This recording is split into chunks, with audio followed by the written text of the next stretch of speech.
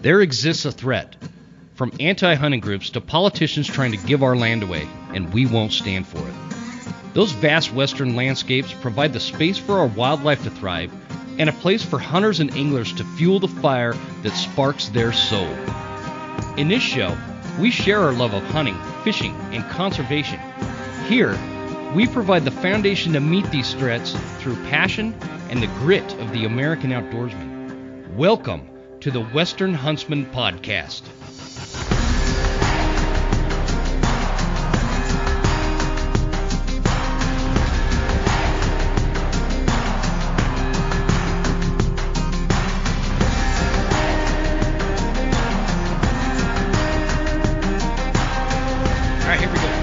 Jim Huntsman, host of the Western Huntsman Podcast, coming at you from the Broken Tine Studio in Hayden, Idaho. Guys, thanks for tuning in. Glad you are here.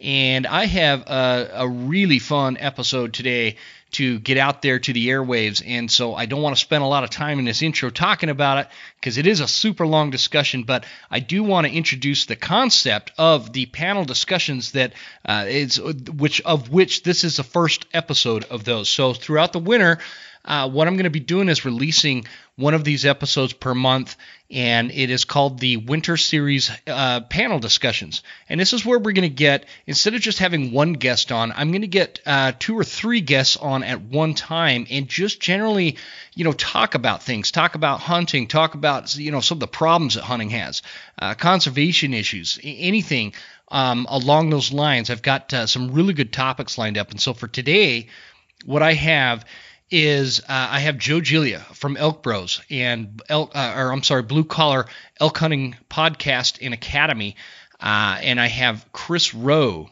of Rowe Hunting Resources, and I have Dirk Durham, the bugler from the Elk Collective and Phelps Game Calls. I've got these guys are like some of the biggest names in elk hunting, some of the best minds in elk hunting. And I wanted to get them on to talk about elk hunting because we stopped doing school in September since, we're like over 2 months from September now. And I miss kind of really talking about elk. And it's always a good topic. It's always a good thing to get the kind of pick the brains of these guys that just get it done every year. And so I've got these guys on. This is going to be a great episode. Going forward, we're going to solve some problems with these panel discussions and get some conversations going. And I'm looking for people that maybe don't have big platforms. In fact, they don't have a platform at all. Maybe you're just a hunter and you have opinions about some of the way wildlife is managed or tag systems are allocated. And I don't care what state you live in. If you're interested in being on one of these elk panels, shoot me a message. And one of the discussion points is there's going to be a panel regarding adult onset hunters. So I want to talk to people that they're only up to no more than 3 years into hunting, and they've been out for at least one season, but no more than 3. If you're past 3, you're not a rookie anymore. You're getting salty. You're getting some salt coming out of that salt shaker, and I love it. So I want to hear from you. If you are and you'd be interested in being on one of these panel discussions, shoot me an email at jim@thewesternhuntsman.com. That is jim@thewesternhuntsman.com, and I will read through that. Some of the other topics are going to be conservation and public lands issues. I want to have a discussion with hunters from different states regarding tag draws and management things such as, season lengths, and that's all going to be kind of one discussion. And I don't care if you're in Washington, Oregon, California, Nevada, Arizona, Utah, Colorado, New Mexico, Idaho, Wyoming, or Montana, and I'll even throw South Dakota in there. Let's throw both the Dakotas in there. I know that's kind of right at the border of Midwest hunting versus Western hunting, but I do want to talk to you guys about those and on for like a topic like that. I don't care if you're a brand new hunter or you've been doing this for 40 years or better. I'd love to hear from you. So if you are interested in being on the show for those panel discussions, again, shoot me an email, jim@thewesternhuntsman.com, and tell me kind of what topic you'd be interested in talking about. So this one is the elk panel. We're going to have a deer panel, and we're going to have a bear panel. We're going to have a conservation public lands panel, and we're going to have a adult onset hunter panel. And I feel like I'm missing one, but I don't know. I don't have my notes in front of me because I'm unprepared, and that's the kind of student I always was, and it just continues on to today. So guys, this episode, I hope you enjoy it. It was actually a lot of fun getting these guys on the same episode together and ruffling each other's feathers and talking about elk and strategies and calling and behaviors and just generally things that we as elk hunters like to talk about and discuss. Let me know what you think of this episode, and let's get right into it with Dirk, Joe, and Chris. Brothers and sisters, full steam ahead.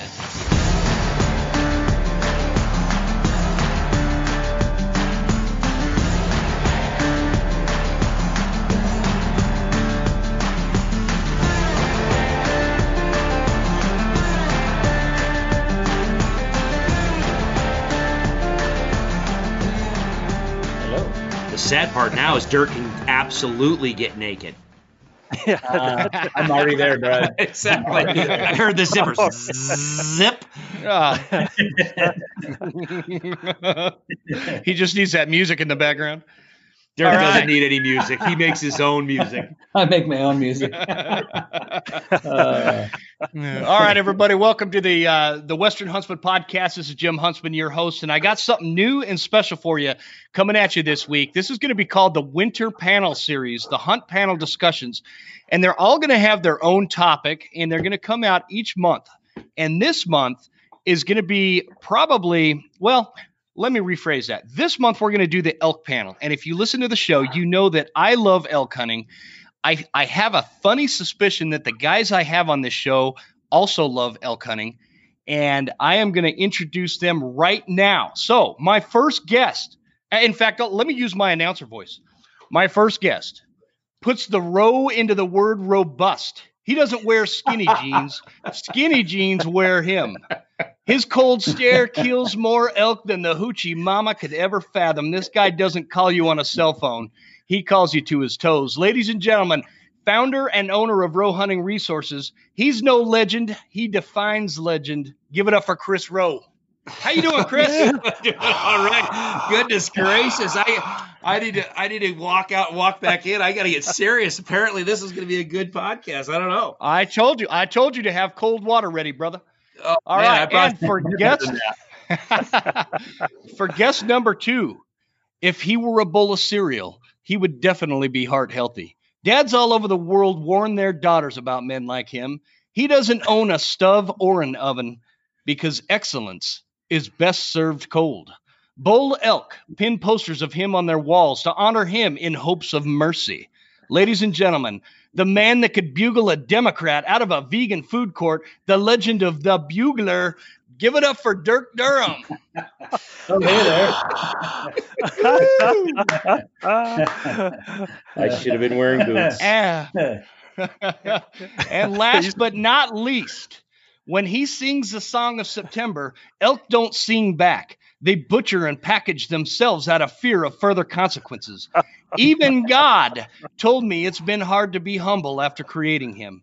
He's everyone's cool uncle. He doesn't ask you to pass the salt and pepper, folks. He is the salt and pepper. Ladies and gentlemen, founder of Elk Bros and Blue Collar Elk Hunting, make some noise for Joe Giglia. Lord, it's hard to be humble. I just want to know how many takes you did. I just want to know how long you worked on those introductions. Dude, I am smoother than a baby's bottom. I came off all off the top of my head right now. This has been a long COVID break for you, apparently. I'm looking for Chris though. All I see is Fabio, man. I've been looking for Chris. And I just see Fabio. Oh man, we had to turn the cameras off because Fabio's in a pair of undergarments that would be undesirable for the audience to see. I don't know about that. You said you wanted ratings. Guys, I appreciate you guys all being here. We're going to have a lot of fun in this episode. We're going to cover all things elk, and my hope is the audience gets a lot out of this conversation. And let's have a lot of fun. And let's kick it off I'll kind of go in this order because of the way you're showing up on my screen here. Let's kick it off by you guys kind of telling us a little bit about you. You've all been on the show before, so we don't need some long introduction. But tell us a little bit about you and your platform, and we'll just kind of go in a circle. Joe, let's start with you. Oh, well, it's easy, man. I'll tell you what I'm not. So Dirk is a world champion caller. I am not. Chris, the incredible behavioral wildlife biologist, not me. Dirk, he sits around in his underwear at home and okay. So we have one thing in common.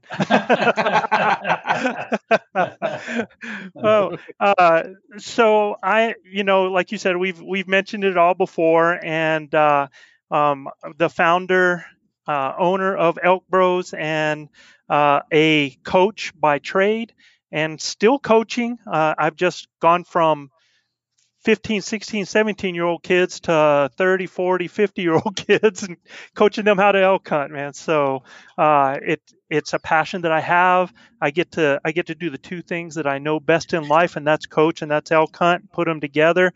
And you have the Blue Collar Elk Academy, and it's something that I'm real proud of. It's kind of a life project. So just a backwoods country boy that learned how to hunt at an early age, and love to get out there with critters, find out how they work, and then use that to my advantage. So Fantastic. Elk is my thing, man. Elk is your thing, Joe. I've seen some of those bulls you've been putting down. Dirk, let's go with you next, brother. So I've been hunting elk since I was 15 years old, before I even have a driver's license. And it swept me away to this crazy addiction, passion, way of life ever since. So recently, this last year, did a collaboration with some good friends and guys in the elk hunting industry, Dan State and Jason Phelps and John Gabriel, and we started the Elk Collective. And what our biggest thing was, we didn't want this to be one man's opinion or two men's opinion. We wanted this to be a collective of ideas, because let's face it, there's more than one way to skin an elk, and I feel like in the hunting industry, in the hunting space, and well, in a lot of different spaces, people have all these different opinions, are pretty passionate about, and elk hunting is, that's one of them that, just because I do it different doesn't mean I'm wrong, and just because Chris does it a certain way doesn't mean he's wrong, and Joe does it a different way doesn't mean he's wrong. I think there's just, everyone's right, if they're putting down elk, and it shouldn't just be such a narrow-minded scope. I think everybody should come to the table and be able to teach new hunters and old alike different ways to hunt elk. And I think a lot of people will probably take a little bit from everybody and kind of formulate their own way of elk hunting. And I feel like it's a good way to bring everybody in the industry together, rather than sitting there and throwing rocks and saying, that guy, he says this or he thinks that. No, man, we're all in this together. And obviously, we all have a passion for it.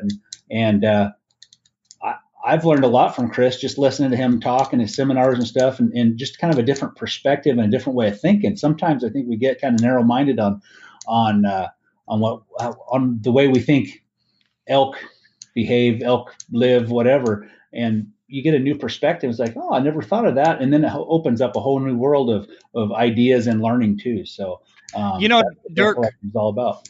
You said something to me, and I don't know if it was on the show or just sometime we were talking or whatever, but we were having a discussion about, the Elk Collective and the other platforms that are out there. And you were talking about how some people see this as, potential competition, or I was saying that, and your opinion of it was, you said something along the lines of, rising tides raise all ships.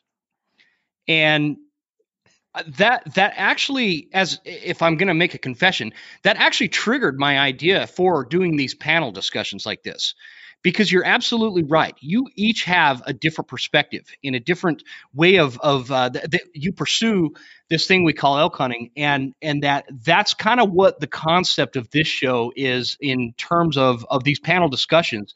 Is the rising tide it's going to lift all ships. You guys all have excellent platforms, and I'm really excited to dive into all this. So let's just keep rolling. I guess I'm kind of rambling here, which is what I normally do. So Chris, how about you, brother? So I grew up hunting and fishing. Was just passionate about animal behavior, wildlife management. So decided to become a wildlife biologist. Again, was always passionate about behavior and why critters do what they do. And then as a hunter, always trying to see if I couldn't take that knowledge and make myself more efficient on the landscape and hunting. But it also translated into some of the stuff that I do from habitat management and critter management on the landscape as well. So over the years, decided to start sharing a bunch of that information to the hunting public in about 2010, back when internet finally started getting a little bit more user friendly for the average Joe. We started Rowe Hunting Resources, where I just kind of took a lot of that information that I had and started putting it on the interwebs. And we started Rowe Hunting Resources. It's a subscription-based model where you can come in. It's just, we've got elk, turkey, and whitetail, but elk is really the flagship one. That's where we've got over 50 hours of in-depth video-based education stuff. And a lot of it, the one thing that I wanted to always do is two things. One is the so what factor. Why am I flapping my gums at you? Am I giving you something of quality? And then the other thing is putting elk in front of you so you can watch elk do elky things, and then we can talk about it, and then you can kind of understand some of that behavior that I talk about and I focus on a little better. If you can watch the animal do what we're talking about and then be able to identify that on the landscape for yourself, I think it just helps with the education process to really solidify it. So that's really what I've been doing since about 2010. Every year just dive in a little bit deeper, and just try to share that information with as many people as we can. The cool. Who's laughing? I'm sorry. I hear laughing. No, go ahead, Joe. Well, I think the key word you're hearing from everybody here is it's about education. And I had somebody just the other day put something on how social media and Instagram, and kind of attacked a little bit that that we were cannibalizing elk hunting by putting all this information out, and convincing people to go out there that want to go elk hunting, and they don't know what they're doing. They go half mile from their vehicle. They take tags from everybody. It was just that kind of aspect that social media and what we do and how we educate, some of that was actually hurting. And I think the key thing that you hear here is about education. You hear it from Dirk, you hear it from Chris, you hear it from myself, and my answer to that is people got to understand that things like social media, things like those videos on YouTube, all that stuff isn't going away. So we can either have a bunch of people out there in the woods blowing it up for everybody because they don't have a clue, or we can do something on our part to help make them so they understand the nuances, so that they are responsible, so that they are ethical, so that they understand etiquette, and we actually make it a better situation for all of us. And when I look at what these gentlemen are doing, the expertise behind that, and the years behind that, and the passion behind that, I am not. Look, you're either part of the problem or you're part of the solution. And when you have people like Dirk, you have people like Chris, you have a platform like ours, the whole idea is to be part of that solution. So I just kind of wanted to, really put that out there, that I think it's real special what all these platforms are bringing. I totally agree. Yeah, totally agree. Can I expand on that a little bit? Go for it, man. That's what we're here. I'll agree with that, because I get the same criticism as well. Some people are deadly serious about just absolutely pissed off that some of the stuff that we share, and then there's other people who just tongue-in-cheek joke about it because they want to keep it as a secret for themselves because it helps them be successful. But the thing that really has resonated with me over these years, and now that I'm I'm out here in Northwest Kansas managing some whitetail and turkey properties, and I get to see. I used to be a public land hunter. Well, no, let me rephrase that. I am a public land hunter, but in Kansas, I used to only hunt public land, and then it changed into a mix of public and private land, and now I manage several thousand acres of private land for hunting. So I don't hunt public out here, but you sit there and you watch the change over the years on hunting pressure, hunting demand, and it doesn't matter whether we're talking Kansas, whether what I've seen in Colorado. Yes, what you said, John, is right. And you said part of the problem, part of the solution. The other thing too is you better learn to adapt. If you cannot adapt, you're just gonna fade away, if not just flat die, because this is a different world.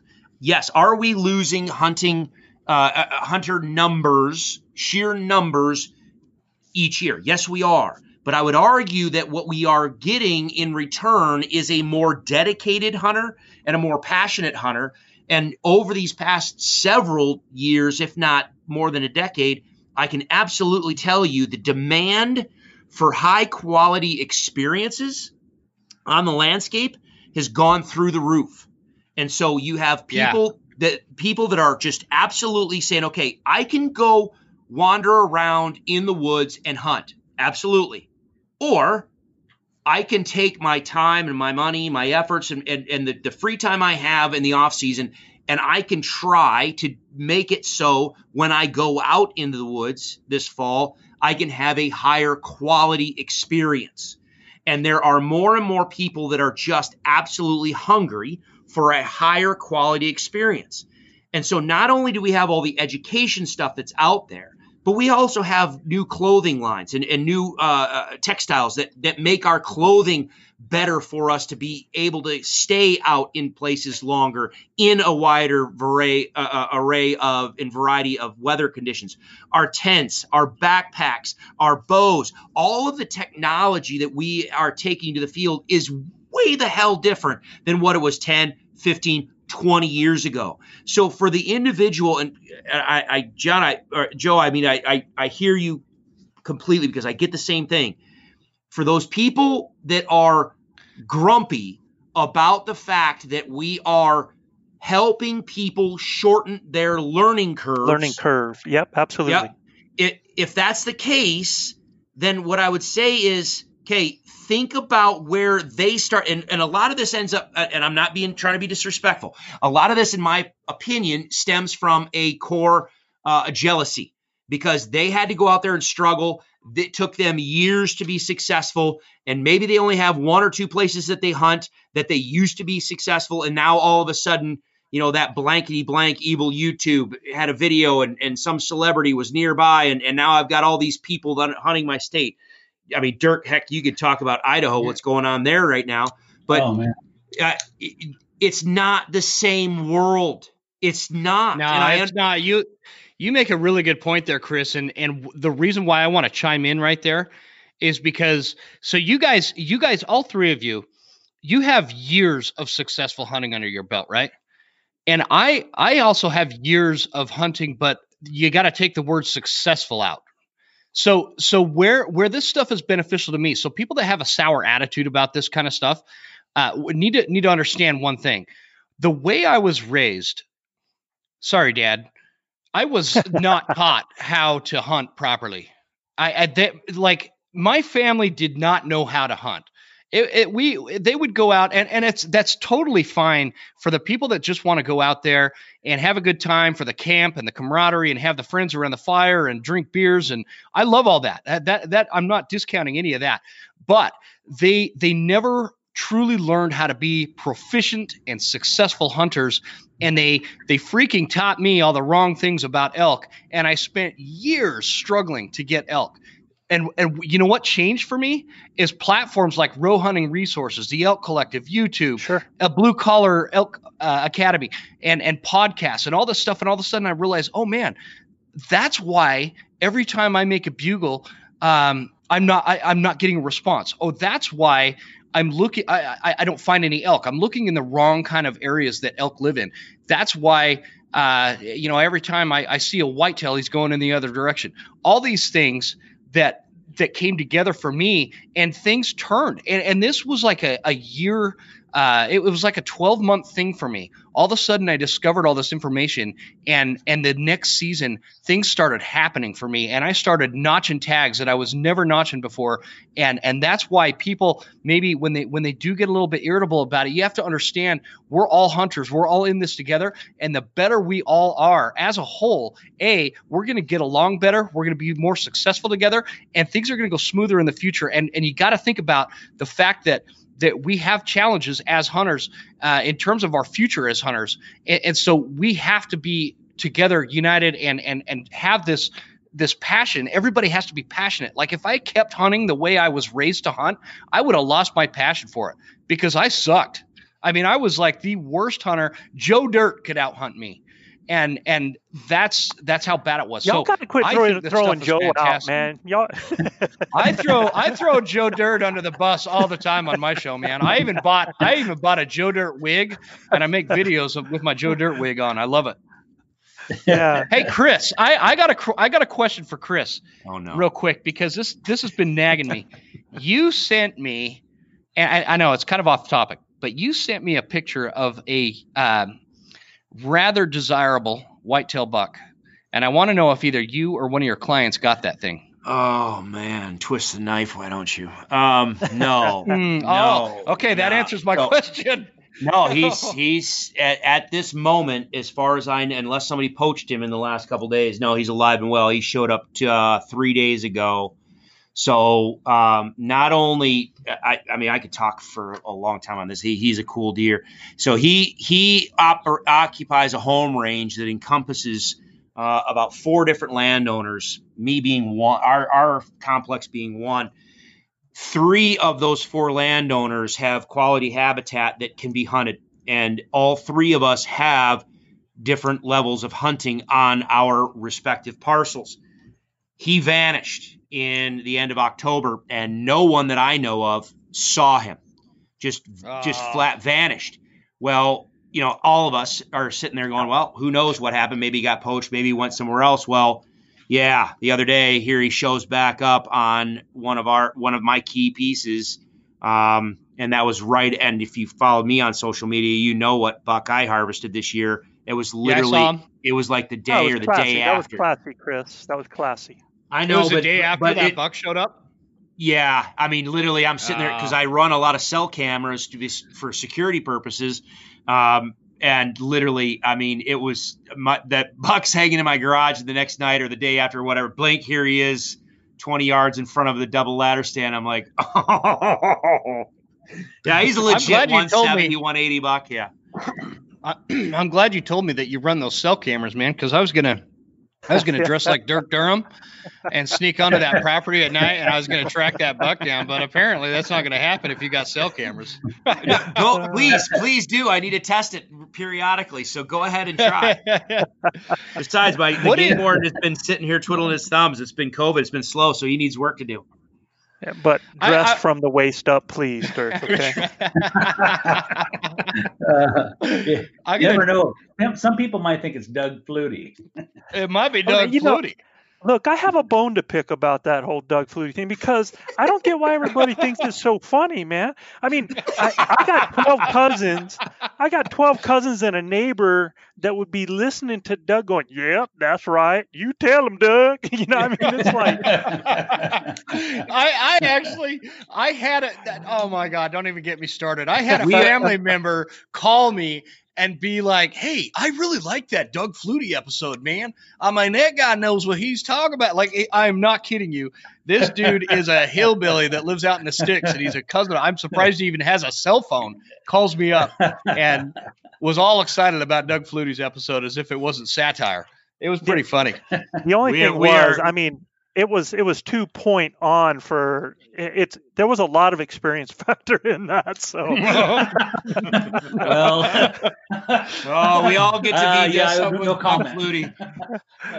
So I want to take you to that experience factor thing that I just talked about there, and bring you back around a little bit to what we were talking about, because there's a point I want to make when you were talking about flattening that learning curve earlier, Jim. Is that I want you to think about something that, most guys, they go out for a 5 or 7 day season a year. That's it, right? And Yep. some guys, if they can get out there every year, I mean, these guys coming from back east. So you think about it, if they're out there for 7 days a year, that means in 5 years, they've gotten just about a month's worth of experience, if you think about that, Yeah. right? Yeah. And that's why, the type of things that we're talking about for those experience factors. I just wanted to throw that in there from what we were talking about before. I didn't mean to dump off of Doug there because I love Doug, man. Because I actually have a couple of bones to pick with Dirk, man. Because Dirk, popcorn. Let's just fire away. I can get some popcorn over there. Hey, man, the whole Maverick thing. Your car don't start, get a Maverick. Can't find your dog, get a Maverick. Your wife wants to leave, get a Maverick. Look. Yeah, where was that? Where was that? I remember that. Your wife wants to leave. It's because of Maverick. It's like when you get a Britney Spears song stuck in your head and it won't go away. That damn Maverick ad would not get out of my head. Where was that? Was that on a podcast? Hold on a minute. But Hold on. Wait. No, I don't really get Britney Spears songs stuck in my head. You let that one out too quick. That one came out just subconscious. I want to know more about this Britney Spears. How many albums do you own? A few. Oops, I did it again. All I know, man, is I'm on my 256 Maverick, and I still have a dead vehicle, no dog, and Mavericks felt like tears when my wife left me, man. So you should have stuck with a country song. It does sound like a country song. Garth Brooks. Dirk, I want to start with you with this question, man. What do you think has changed the most since like the days you started elk hunting? And think of something that is applicable as to like, why would that be important today to know? What has changed the most in the world of elk hunting, in the I don't want to call it a lifestyle. It sounds so cliche-ish and lame. Passion. Yeah. Passion's a great way to put it. What's changed? Man, I'd say the whole face of elk hunting's changed a lot since I started hunting. I mean, back when I was a kid, if somebody said going elk hunting, immediately a picture would be painted in my mind's eye of wall tents and horses and setting up a camp and hunting right out of camp for 10 days or 5 days or however long you got. To where nowadays, I picture Jim Zumbo and that beautiful mustache he had and that big cowboy hat and his Levi jeans, button fly. Love it. 501s. Those are the kind of the pictures in my head that I remember from back in those days. Fast forward to today, elk hunting now is all about technical gear, gadgets,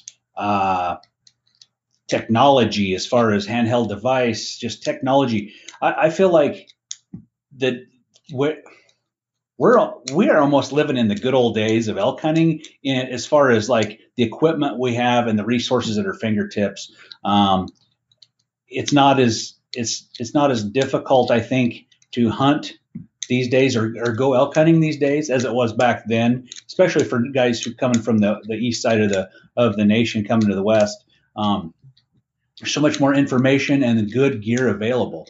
Back in them old days, I mean, shoot, you had to have big wall tents and bedrolls, and it was a huge camp compared to like all the lightweight stuff now. And some guys still hunt that way, which is awesome and very romantic. But I feel like more and more today, everyone's gravitating towards high-tech technical clothing, lightweight gear, and gadgetry, which it's not a bad thing, but the interesting thing is, if you look at, and I hear this all the time with these naysayers, especially people who don't want to embrace, it's a never-ending battle of argument in Idaho here about lighted lighted arrow nocks, right? Yeah, lighted nocks. Yep.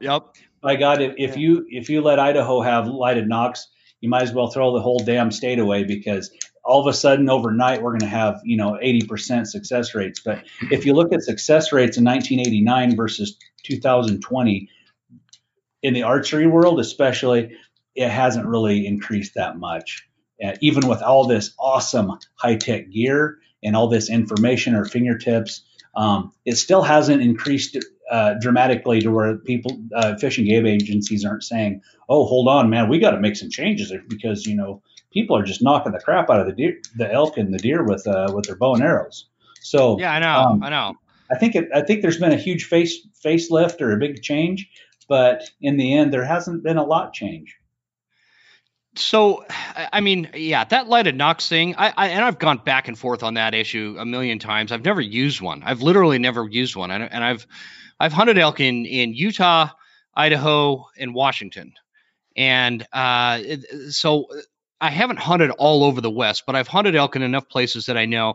I'll leave you guys, if I think I've basically talked to you, all three of you, about this last September situation I had where I hit that bull. It was a complete pass through, and I never found him. And I lost several nights of sleep over this. And it's what's been bothering me about that situation for me. And I kind of want to get your guys' take on this, is when I think back to the moment that I released the arrow and I hit that bull and he flopped around like a fish on the bank, and then he got up and ran off. I never found him. When I think back to the moment I released the arrow, I can't think of anything that I would change about my shot, my placement, my setup, and that bothers me. Like that's something that bothers a lot of bow hunters, when that does happen, because inevitably it happens to everybody. But it usually, I can say, oh man, I know what I did. I deflected off that twig. I was holding a little high, or I didn't range it, or whatever the case is. Mm-hmm. I don't have an answer this time. And I feel like if I had that lighted nock, it would have, because it was getting dark. It was starting to, the sun was starting to fade. And I feel like I would have seen where that arrow went through. Let's talk about that situation. Has that happened to you guys? And what do you say about that when you do hit an elk somewhere and you never find him? Like, comfort me a little bit. Or don't, rip me apart. I think, I personally, I'm all for allowing lighted nocks here in Idaho or in any other state. I mean, Pope and Young has said they're fair chase. There's no reason why you shouldn't have them. Personally, I may or may not want to use them. No particular reason. I mean, I could take them or leave them. But I'm with you though, Chris. Not Chris. I'm with you, Jim. I love you too, man. It would have been awesome for you to be able to know exactly what happened to your arrow once you released it. Even in really good lighting, I've lost sight of my arrow many times, and to where, like, man, God, I think that was good, but I'm not sure. I lost sight of the arrow in good light in a close shot, and then only to have the elk run just a short distance and die. Or let's face it, we've probably all lost an elk or so, and that would, maybe you would have did everything a little different in your track job, maybe not, of knowing and say, oh shoot, my arrow went X, went wherever. You might say, oh, it didn't even hit a vital spot, and I'm good. And then you wouldn't have all this heartbreak and sick to your stomach. You'd still have some heartbreak because you still didn't make a perfect shot. It would have closure to it. That closure is I feel like what I needed on that one, because it like, I'll tell you, you guys all have these elk hunting platforms. Let me put it to you this way. Had I had a video camera, somebody filming that entire encounter with that elk, it was a textbook call in. And I'm not trying to toot my own horn, but I am trying to highlight the fact that I warmed that elk up, and then I pissed him off. I closed the distance, and I got that sucker to come in so spitfire mad he couldn't even see straight to 23 yards. And I loved my arrow my shot placement and where I thought that arrow was going. But that's the mystery. Bam. That's where the whole what I thought was just this glorious call-in session with this pissed off bull elk. And he was a mature bull. He was a good bull. He wasn't, some record breaker or anything by any means, but I would have been so happy with him and thankful for him that I can't even begin to describe it. And I never found him. And so that is, go ahead, I Joe. want to tell you, Jim, though, look, when it comes to these critters, they are so big, they are so strong, and you can do everything right. And crap can happen, man. Things can go south. I mean, everything right. I get to see so many shots and so many hits. Being a guide, beyond what I do myself, I get to do so much of that throughout the season, both rifle and bow. And I had a client this year that punched perfect, man. I mean, right in the pocket. Everything was there. And 3 days later, I find this bull. 3 days later, and I've got a photograph of where the hit goes in. Anybody would look at that and go, dead bull. I mean, that's it. It's down, and going to be down at least in 400 yards.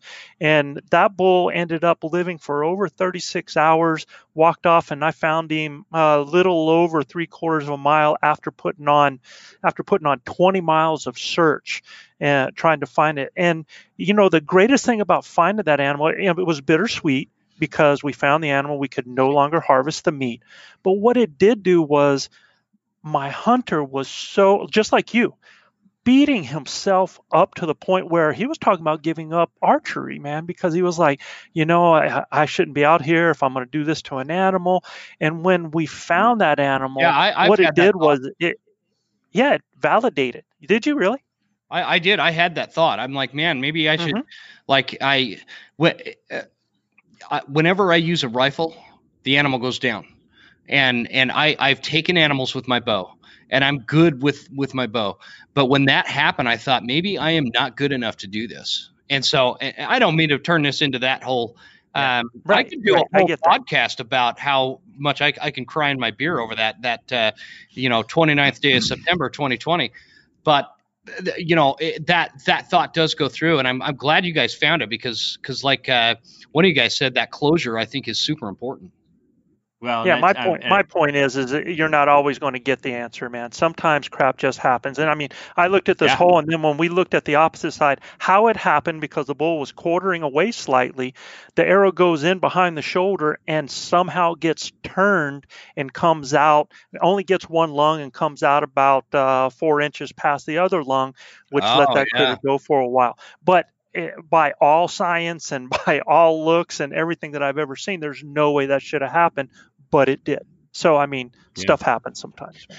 Yeah, no, I'll add to Joe. I mean, that is the one thing that I will say.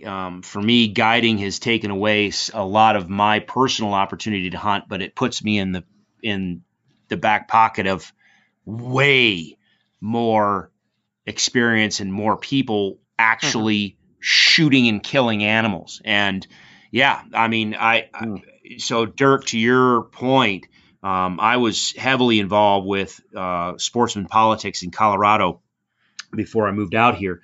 And I was on the board of directors for Colorado Bowhunters Association back when the last iteration that Colorado sportsmen were wrestling over lighted nocks. And I'll tell you, it saddens me to hear some of the same tired old arguments that we argued 10 years ago being used in Idaho right now. It's like, okay, guys, seriously, this is, and this is not meant as any disrespect. It's not I'm not saying this in a pejorative. I'm not trying to cut someone down, but the vast majority of people that were still opposed to lighted nocks are people that had limited to zero experience with lighted nocks and lots of different people shooting arrows, hitting lots of different animals. Because, I've got that one YouTube video of my client in Arizona. He was using a crossbow at the time, and on video, the shot looks like he just 12-ringed that thing. The hunter thought he 12-ringed that thing. The bull takes off, and goes off running. I catch up. I get up there. We look at the bolt. and there's stomach material on the bolt. Oh, wow. So you sit there and you're like, what the? Now, I had to, anybody who's watched that video knows I left the camera rolling, let my hunter stay there, and I just left. I dropped back. I did the classic fadeaway calling, and I was able to get the bull to come in. But I did not see anything unfold. I was almost 100 yards away by that time. So when I get up there, he's excited. He thinks he 12-ringed it. He knows the direction that the animal took off running. We go up there. I see the tracks. We find the bolt. And the first thing I look at is I'm looking at stomach material on the bolt. Well, what the frickin' hell? What in my mind, I'm like, oh, hell no. Oh, yeah. Oh, yeah, absolutely. And so, meanwhile, his head's going, what the, no, I know where I hit him. And I'm like, the bolt, the stuff that's on the bolt don't lie. Yeah. Sure enough, we followed that bull. I don't know. We went 60, 80 yards and boom, these piled up. We're like, what the? Sure enough, I mean, arrows and bolts are going to do some crazy things inside critters. And that arrow went in, 12-ringed him. And for some reason, whether it glanced off a bone, I don't know I don't know. It took a hard left and exited out the guts. Now, it was enough to cause all that hemorrhage and all that damage. And I mean, the bull died. Like I said, the bull took off in a dead run and died like 80 yards away. So, I mean, he was dead in seconds. But being able to have the video camera there, we were able to go back and say, okay, obviously we found the animal pretty quickly. But the issue with the lighted knock is it does not, in my opinion, it does not help you. It does not put an animal in front of you. It does not assist you in making the shot. It does not do anything to kill the animal. It doesn't fly further. It helps you. It doesn't fly straight. It helps you recover that animal. And for those people that will argue that, well, it's going to increase harvest success and harvest rates, I would argue, say, well, hold on a minute. Dirk, I think you said it. Someone goes and makes a shot and then loses that or doesn't know where that arrow went and doesn't know how the arrow went through the animal, where he hit it. She hit it. They go to follow up, and then they're like, oh, well, I must have missed, or it must be not to be a lethal shot or whatever, and they don't find the animal. There are a lot of people that will go back out and continue to hunt. And if they go out and they harvest another animal, well, they just killed two animals. They legally harvested one animal and tagged it. And they could have looked and they did due diligence on their first one, but the animal still died. However, if you put an arrow that has a lighted knock on it through them, you might darn well know that, oh, crap, I did hit him a little far back and it was a liver shot. I can't go after him in 30 minutes or an hour. Absolutely. I need to wait for 6 hours so I don't jump him and push him into the next county, unbeknownst to me. I can look on my wall right now at one of my best whitetails.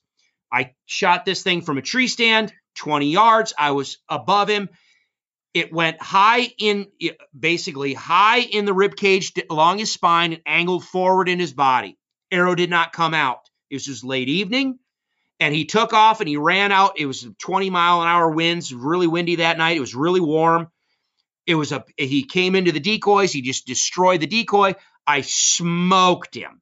He takes off running. He goes out into the CR, this tall, 4-foot tall grass of CRP. The arrow never came out. The entrance hole is next to his spine coming in from the top. What is CRP? Not a drop of blood. Conservation Reserve Program. It's basically native grasses, warm season grasses. So imagine grasses that are 3 to 4 foot tall, thick. I mean, they're just massive, thick, tall grasses. Okay. So it's like a habitat management type kind of area. Yeah, you see people pheasant hunt it and all that type of stuff all the time. It's great bedding cover. It's just absolute nasty, thick stuff that's great for pheasants and quail and deer bedding and all that stuff. But when you have no blood trail, it's impossible to track through. Becomes a nightmare. So I spent that night trying to find this deer. Can't find him. I said, I've got to wait until morning and I'm going to have to come back and crisscross. The next morning, now all night long, it's like 70 degrees out. Right. So I come back the next day. I start at the tree stand. I start grid searching this thing. I eventually find my deer. The meat is completely spoiled. Mm-hmm. At the kill site, I'm sitting there with my deer. I turn around and I look, and I can physically see my tree stand platform. And the arrow is sticking straight up in the air. If I'd had a lighted knock, I would have watched that deer run across that CRP and just fall over dead. I 12 ringed him. There just was no blood. If I had had the lighted knock, I would have recovered that animal within 30 minutes, and I would have saved every ounce of that meat. But because I didn't have that, I lost he's a mature 6-year-old deer, 200 plus pounds. I lost every ounce of meat just because there was no physical way to track that deer. I just happened to catch the offside knuckle of his shoulder. It stopped my arrow, and it didn't go through. So I had no blood trail. Man.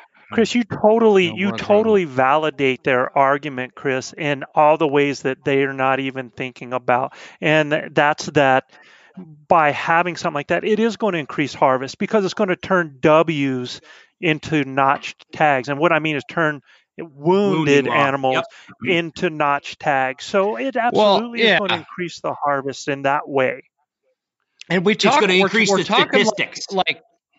And we're talking like this is just an archery hunter's problem. This shit happens with rifle hunters all the time. Good man. Like absolutely. I've shot. I remember the moment like it was yesterday. I shot a monster mule deer one year, and that by all means that should have been a dead buck. The way I saw where it hit it, they do that little hop. And the way you could see that fur move through the scope, all of it. That should have been a dead buck. Never found him. I even went back like a week later looking for crows, looking around. Never found him. I don't know what happened. He should have been a dead buck. So this isn't just an archery problem. Is a point I'm trying to make. But when it comes to archery, I think that the lighted knocks are nothing but beneficial to both the hunter and the elk. And when I say the elk, when somebody wounds an elk, it could take 3 weeks for that thing to die. And that hunter has moved on. He's determined he hasn't killed that bull, and he's going to go maybe shoot another bull. So everybody's suffering when that happens. So anyway, not to stay on the lighted knock topic all night, but actually, Joe, you brought up a point that I want to talk about when you were talking there. I want to ask, and I kind of want everybody's opinion on this. Like, and I'm starting with you, Joe, strictly because I just read your blog post about that guided hunt you went on with that cow elk. Right. What in your mind, what is it that elk hunters do that messes up their hunt more than anything else? What is it that they do that messes up their hunt more than anything else? What would you say is like the biggest mistake they make consistently across the board? For me, the biggest mistake they make is not really knowing their animal, not knowing how to finish and close a deal, not understanding the anatomy, not understanding what to do when they get to that point. And I think a lot of elk hunters, especially because they see so much of this stuff, all of this YouTube video and everything like that, and everything, they see all these highlight reels basically, that they get out there and they think, okay, I'm going to do some screaming, I'm going to do this, and animal's going to come in, I'm going to shoot it, we're done, boom, I'm happy. And it doesn't happen like that, man. It's work and it's a grind.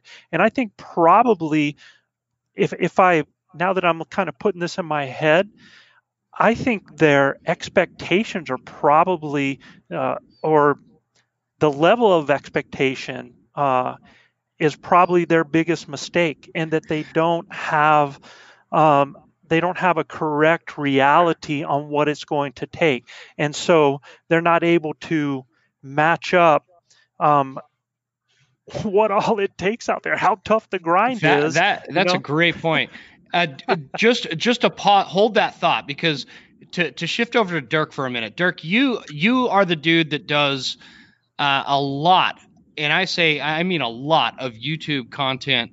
And what the question I have for you is, how many hours of film?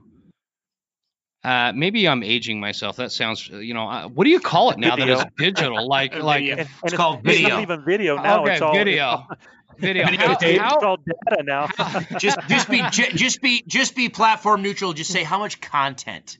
How much content do you video to make one of those? Like, I think your videos are usually like 40, 45 minutes, somewhere around there, to make one video. Oh man. It's hard to say. It's day to day. I mean, you start rolling tape. Yeah. You got your reel. You got your black and white reel. How many of those reels do you carry in your pack, old timer? The old 8 millimeters. Yeah, there's a lot of them. There you go. But you start filming at daylight every morning, and then you're done at like after dark.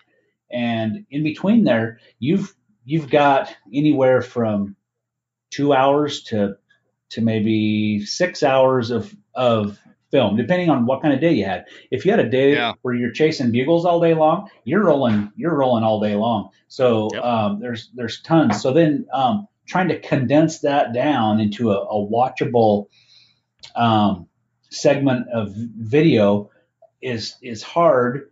But then also to kind of leave in some of the same element of what Joe talked about, this expectation versus reality. Like when I edit, I try to leave in as much stuff to where people will kind of understand, like, hey, I might have to bugle a whole bunch before I ever hear an elk or see an elk or whatever, instead of just walk out, bugle, oh, heard one, and then 15 minutes later we're standing on top of an elk. I try to leave in as much of that as I can, that relevant stuff, to where, oh, why does he do this or why did he do that, and that way kind of pieces all that together. But I know, not to pick on the Primos guys, but which I've seen every single tape. I think that I own every Primos Truth Series elk hunt, but those are seem like more of a highlight reel. You probably still own the VCR to play them too. Well, you're damn right I do. Beta. I have the beta version. The beta version. If you're going to do it quality, man. Right. But, that was around for what, 1 year? Yeah. But it was a good year, Joe. It was a good year. It was a good year. I mean, Dirk's correct. I mean, dude, I will ditto everything, but I'm gonna say you're being generous. I know mine. So my camera, when I'm filming, my camera has two 256 gig SD cards in it.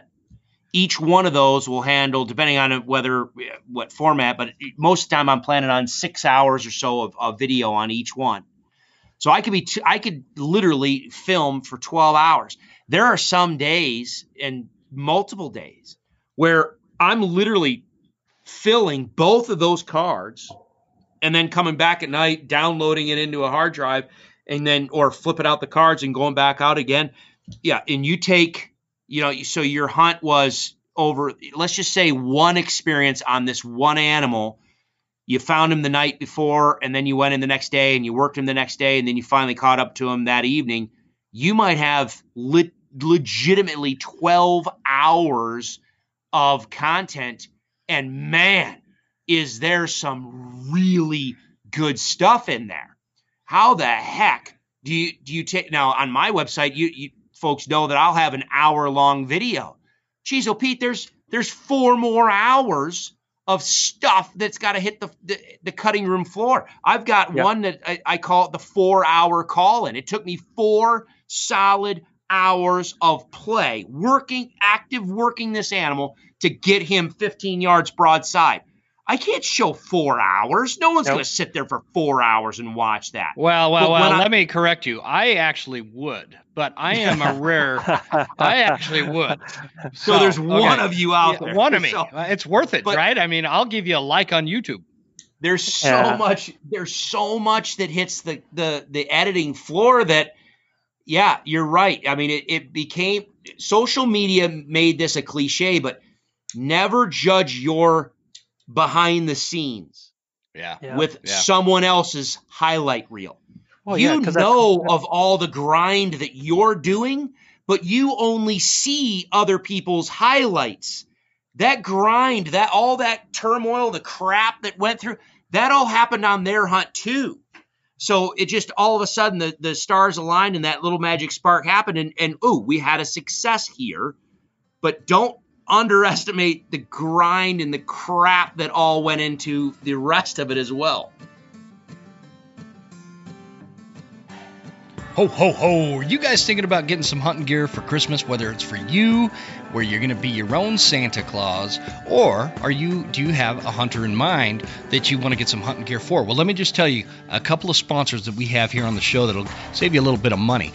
And the first one being Hoffman Boots. My favorite go-to boot company out there is Hoffman. And let me tell you something.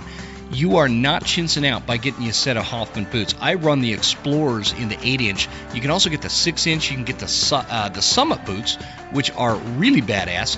And these boots, I've trusted these boots for years. This is not some new thing for me. I love my Hoffman boots. I've had all the big name brands of boots out there, and I can promise you that I will never buy anything but Hoffman again. Save you a little bit of money, because the Hoffmans aren't quite as expensive, but yet don't let that take away from the quality of these boots. They will last a long time, and they are worth every cent. And to make it even sweeter for you this holiday season, if you use the promo code Huntsman15, all caps lock, that's going to save you 15% at checkout. Great boots, great warranty, great product. Check it out at hoffmanboots.com. Moving right into the Scree gear. Guys, you know I've run Scree gear for a while now. If you listen to this show, I'm a big fan of Scree. This is high-performance hunting attire and gear. It's scientifically tested camo patterns, and it's backed by a great company. They named the company after Scree Rock, and they changed the spelling on it. You know that shale rock kind of stuff you find at the bottom of base cliffs? That's where they got the name. And it's a Western hunting company. And here's what's cool right now. So they've got two patterns, and one of their patterns is called the Mountain Stealth, and that pattern is getting discontinued, much to my dismay, because that's what I run. I like the Mountain Stealth. It's a lot better for most of the terrain that I hunt in, but they are having they're doing away with it, so they've got a huge deal going on. It's like 30% off of the Mountain Stealth Scree gear. So if you have the inclination to get outfitted for new camo for next year, go to screegear.com and check out anything in the Mountain Stealth. I highly recommend the Elite Starter Bundle. It's probably the best bang for your buck. And if you get it in the Mountain Stealth, I think that's going to run to like the last day of September. I've got September on my mind. I'm telling you right now. Last day of December, that 30% off is going to be taking place. So go check it out at screegear.com. Now, if you do use the Mountain Stealth, that is going to be a better discount than what my promo code can offer you. But I would ask, please mention in the comments somewhere that you did hear that at the Western Huntsman on the show. I appreciate that from the bottom of my heart when you do that. And if you're not using that and you need a promo code because you're going to get the other stuff, then use promo code the Western Huntsman, and that's going to save you 15% off and free shipping. It's a great deal, and you're going to love your Scree gear. Last but not least is Phelps Game Calls. Phelps Game Calls is the go-to call company for the Western Huntsman, whether we're talking deer, bear, and especially elk. Phelps Game Call, those calls have put down more elk than the plague. And you guys, if you follow along with the whole brand of Phelps, it's a wonderful company story filled with great people. They do excellent products, excellent customer service, great warranties, great company. You just can't go wrong. Go to Phelps.com, use promo code Huntsman10 and save 10% off your Phelps calls for next season. It's coming up. I know we're in Christmas right now. It's Christmas, but September's going to be here before you know it. So go check it out at Phelps.com. Let's get back to the episode, guys. Thanks a bunch. We'll talk to you soon. Yeah, that's a good point, man. People don't want to watch a grind. They don't want to watch a grind, man. They want to watch. They want to watch arrows flying, man. They want to see the juice, man. And that 12 hours ends up turning into between 5 and 10 minutes of actual video. One of the most frustrating videos that, like you're talking about, they don't want to see the grind. And one of the most frustrating videos was this dude named Dirk Durham. He calls in this bull. Which video? Year, on his YouTube series from last year. He calls in this bull. And I get it. He wasn't a monster, but I mean, I would have shot him. I wouldn't have had any qualms. It's like his first day out, and this bull comes in, and he's got his arrow back when he's using a mouth, the mouth release. Is that what that was? The pull tab. Pull tab. Yeah. I so want to see that, man. I want to see that, Dirk. You got to watch that. He calls in this bull. He's got it dead to rights. This bull's right in front of him, just screaming his head off. And Dirk lets the bow down, and the bull is getting a little bit suspicious. He's like, "What was that? Some dude's over there with a pull tab, and I'm pretty sure of it. But I'm going to kind of wander around here and bugle." And Dirk calls him in 3 different times, and then passes on him. And guys like me don't pass on bulls. You know what I mean? Because well, I'm just not super good at elk hunting. I'm hoping you guys are going to learn a little bit from me, but I'm just not that good at elk hunting, especially Chris. But anyways, I wouldn't say that. 2020 spanked me, so let's just move on.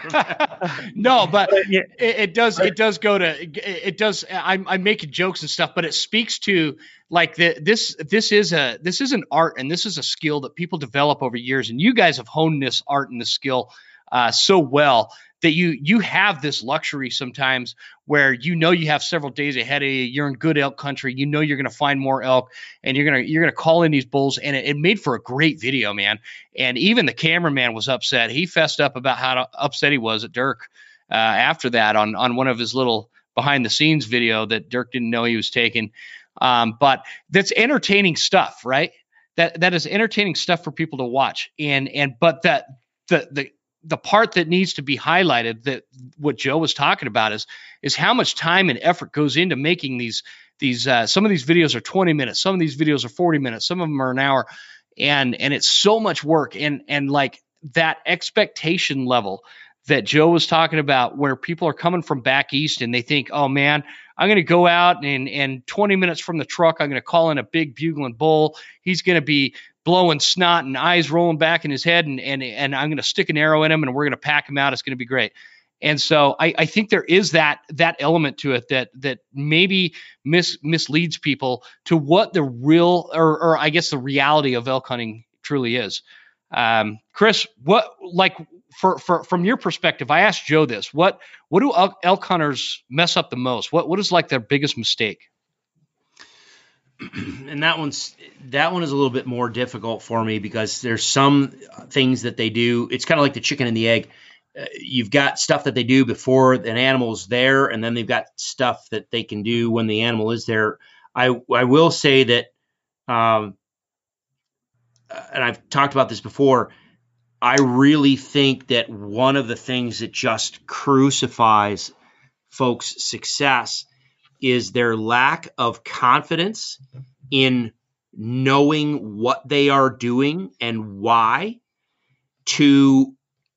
And the reason why I say that is that translates into confidence in their calling setups and their strategies, and letting the setup work. Yeah. I cannot tell you the number of times that I have been either with folks, or even in the early days for me, I would sit up on an animal, start calling, start working them or whatever.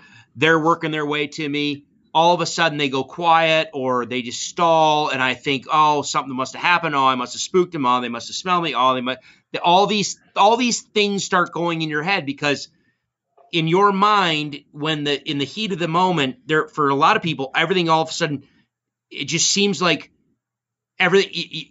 5 seconds feels like 5 minutes. Mm-hmm. And so now I need to, why isn't he here? He should be here. He needs to hear. I need to move. I need to adjust. Hold on. Mm-hmm. If that animal was 300 yards away, he bugled at you.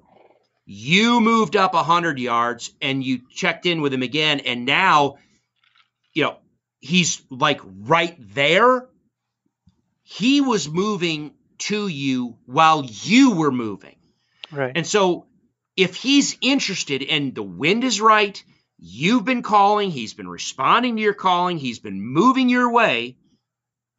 Now, we could talk about setups, but if your setup is right, or if you even have a decent setup, do not panic and just automatically think that, oh, something got screwed up, I need to move. No, just let it play out for a minute. Give it a few minutes, several minutes, 30 minutes. Okay. I can't tell you the number of times. Go ahead. Let me stop you for just a minute on that point, because that is something that I really noticed this last season with a lot of hunters in this particular unit that I was hunting that was super crowded. Do you guys, and Chris, you answer first, but I want to hear everybody's response to this. Do you guys, is it in your mind that you are calling to an elk and when he's responding, you move to him, or do you call the bull to you? Does that make sense how I asked that? Yes, yeah, absolutely. The question makes sense, and the answer is yes. On both. On both. And the reason I asked that is because I called in a bunch of hunters this year. I called in a ton of hunters. Like they just came right to me. And I feel like they were just moving too much, but I could be wrong. You guys are the experts. So talk about it. Number one, kudos to you that you sound good enough that you were fooling people. And that's not, I'm not joking. I'm kind of like the Charlie Daniels of bugling, if we're being honest. I'm gonna have to see that beard. I'm gonna have to see that beard. I'm totally kidding. Okay, go ahead, Chris. So, yeah, I mean, it depends on distance. It depends on terrain. It depends on how eager that animal is. There's been literally, I could show you down in Arizona where we're literally sitting on a knob and I'm calling bulls up to us 15 yards away from legitimately half a mile away. These things are fired up, and all I need to do is just sit there and just crank the calls and let them just come. There's other times where you got a herd bull, he's in thick cover with his cows, he's going nowhere. So you might have to get close to them to make something happen. So you're going to have to take the temperature of the animal you're dealing with, but by all means, if you're calling and you can hear them coming to you, why change in my opinion, why change the recipe that if he's responding, he's coming, and this gives you time to make sure your setup is good, let him come. If he's, and I say him, most of it, okay, let's just say this right now. A lot of us the vast majority of people are going after bulls, but the same thing goes with cows. If you're cow hunting and you're calling, same thing goes. If they're responding and they're moving your way, same thing goes. But I'm going to default to bulls because that's what I hunt most. Yeah, we'll just put that under the guise of we're talking mainly calling in bull elk. Sure. So if they're working, in my opinion, if they're working to you, then you make sure your setup is good. You make sure you got that continuity. You make sure you just keep feeding him what he wants. And let him come. If he stalls and he's out there and you can tell that he's just not going to cut loose from wherever it is he is, then okay, fine. Then if I can strategically do so, I'm going to work and I'm going to move forward. But this is where it ties into what I was just saying. There are some times where the terrain or the habitat, if I'm down in Arizona in the big ponderosas, that's open habitat. They can see a couple hundred yards through a lot of that timber. So there are times where he's hung up. The temptation is for me to move. Mm-hmm. I'm only going to move if I know I can do so undercover without being seen. But or there are correct. Yes. Mm-hmm. And so there's so many times where if people would just say, okay, listen, he is interested. He is responding. He's not leaving. He's not going anywhere. Okay, I can't, and under good strategic considerations, I am at a disadvantage if I move. Okay, then just slow it down and just let that bull come. It might take him an hour to work his way to you, but just let him come. But see, that's the problem, Chris. I think what Jim is saying, though, is that he's talking about the fact that there's a lot of hunters in the area that he's calling in. And so his concern is that is somebody else going to jump in on his setup if he sits back in that hour waiting for that animal to come in because Yeah, it's going to come in. Correct. I will absolutely. Yeah, I will absolutely I will give you every ounce of that consideration. You're right. And I will take this criticism. I will make this criticism of myself. I know I am a more conservative-minded hunter, and if I have a fault, I am not aggressive enough sometimes. But the problem is sometimes people think they need to be aggressive when they actually don't. And that aggressiveness ends up, you bump them, you spook them, they see you or whatever. And then now you've blown that setup, and now you've altered that individual or that group. You've altered their behavior now. They know that there's danger. They're going to flee from that situation. And now you've got to let that entire thing reset and hope to get back on them. Gotcha. And I will say, if some people will see this as a criticism, they will say, I'm not aggressive enough and I didn't make something happen. Whereas my argument in my mind and what I will respond to them is, okay, if I always assume someone else is going to screw it up, then what I end up doing is, by default, in my experience, I end up being the guy that screws them up. Whereas if I just let the thing play out,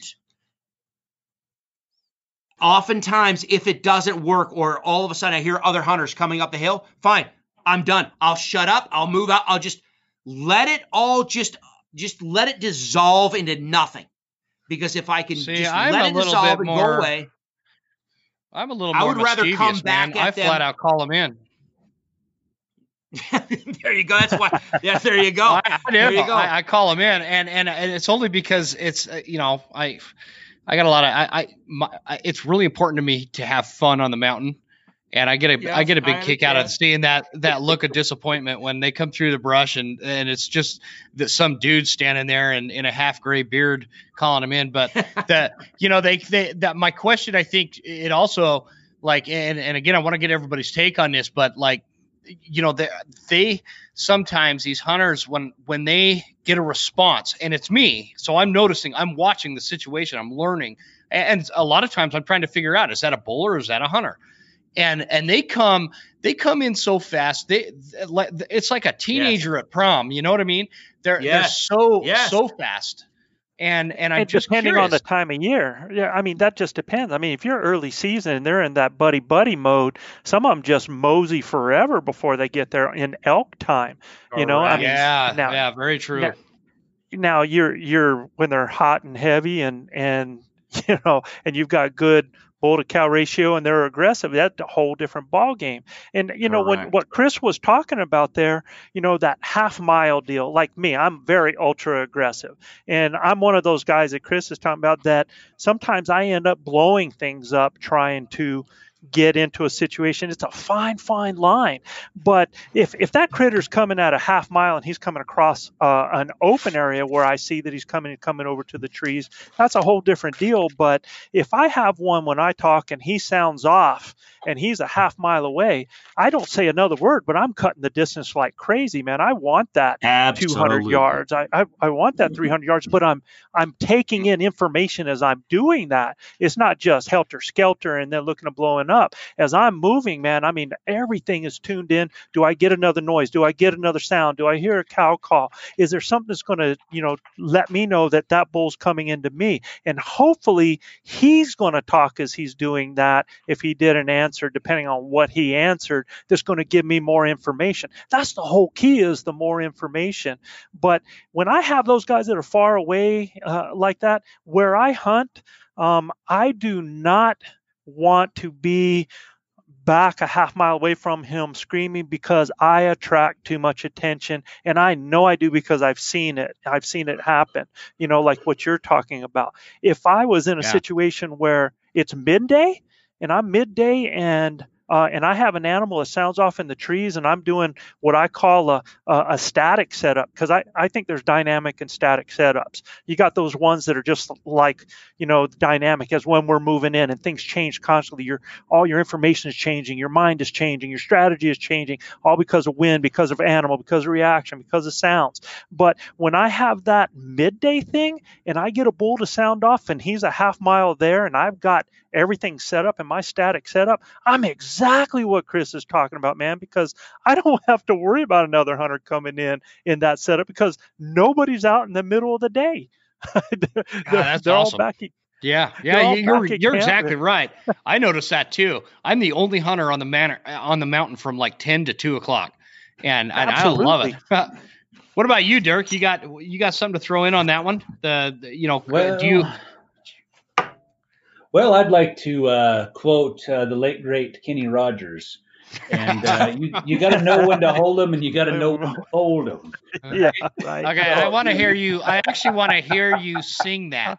I want to hear the tune. Yeah, hear the On a warm summer's eve. God, you guys, you didn't do it. We were both too tired to sleep. Oh man, Can you believe 2020 took Kenny Rogers from us? I'm upset about it.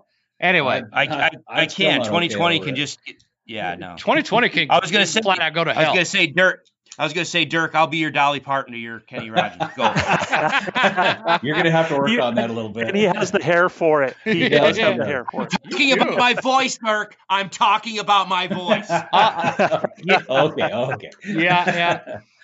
Yeah, you know what? You guys are both right. I have to agree with Chris and Joe both. But it's that reading that, and Chris said it, reading that temperature of the elk. Mm-hmm. There's sometimes, and then terrain too. There's sometimes there's some really difficult terrain maybe, and it's like, maybe I don't want to walk over there, right?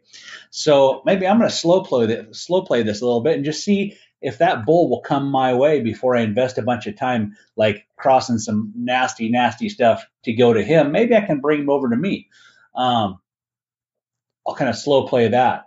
Or maybe let's say he's in a pretty good spot over there, but he just doesn't sound that interested. Okay, well, I'm going to mark him and I'm going to go right to him.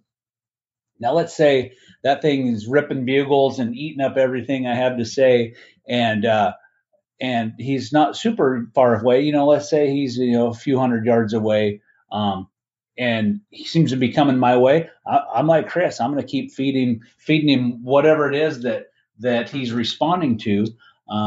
So I think the one big problem for a lot of new hunters is, and this kind of goes about what Joe said. They don't have enough experience or enough reps in the woods and enough interactions with the elk to know if they're doing it right. They may be going out and hunting and doing everything perfectly, but maybe they're hunting in a place there's no elk, or there's very little elk. And so they think they might be doing it wrong when they're probably doing it right. They just need to change locations. And I think one of the biggest mistakes for a lot of hunters is they give up. Right. They may be doing things right, but they haven't allowed that, like Chris said, they haven't allowed their techniques or tactics to work. They don't know if what they're doing is right or wrong, and because they haven't had that interaction with an elk to prove it. And then they just say, you know what, I go home, or I'm going to quit doing this tactic, whatever that tactic is. This doesn't work. So then they kind of default back to whatever they feel comfortable with, is, whether that's spot and stalk or sitting on a water hole or whatever, which are all viable means to kill an elk. But I feel like it really, sometimes people really kind of give up, or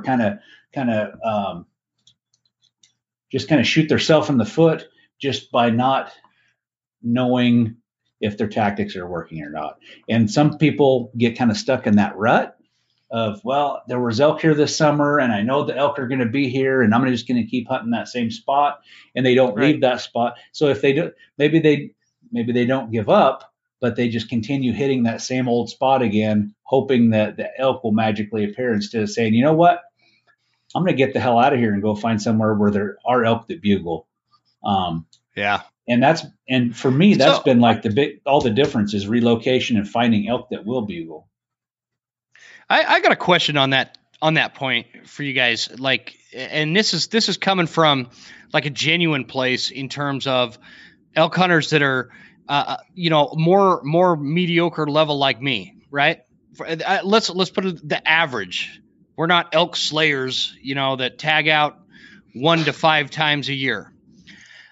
When you bump an elk, okay, you're like you were just talking. You got to find the elk. If don't fall in love with one just spot because you think there's elk there because you saw one 2 months ago or last season or whatever the case is. But let's say you are in an area where you have found elk, you're getting responses, and maybe you don't have the proper setup, or maybe you move wrong, or the wind shifts and you bump some elk.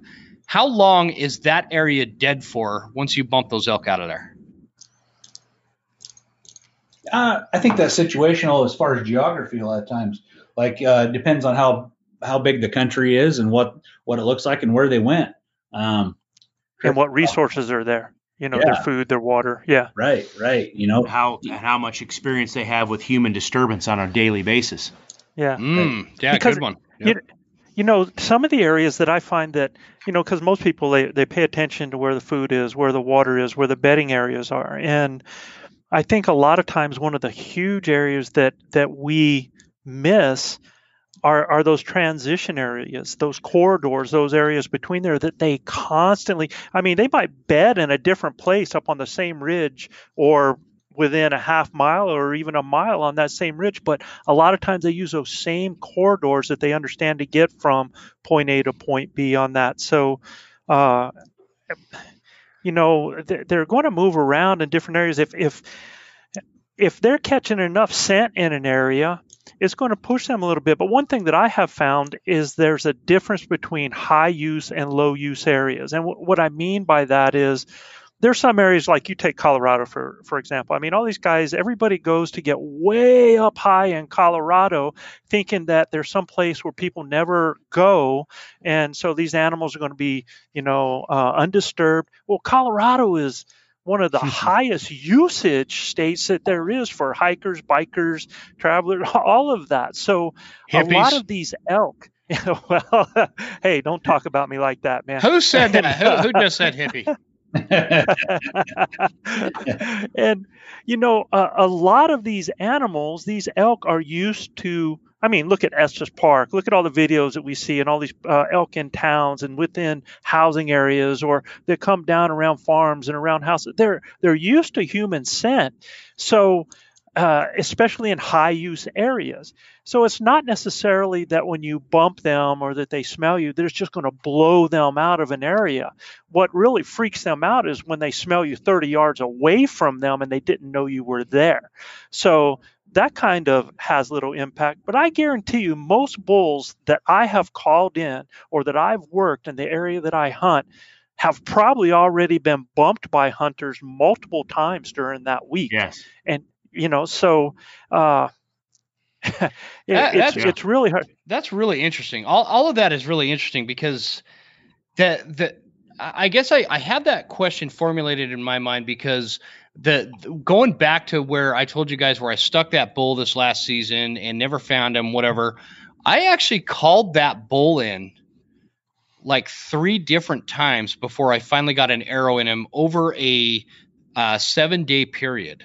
And he never moved really that far. I called in one bull, Jim. I called him one bull 4 days straight, shoot him away 3 times, shoot him, and still called him in and finally killed him on the 4th day because I got so frustrated with him. He deserved it, right? Yes, sir. he was probably a Britney Spears fan. But Is that why that elk farm got mad at you? And what's that? Well, I tried to cover the camera as I was going by it there for you. Okay, so it was Ernie's Elk Zoo in New Mexico. I don't think it was the issue of the elk. I think it's when you cut their fence. I think that's just that they were just upset about the fence. that's what it was. Okay.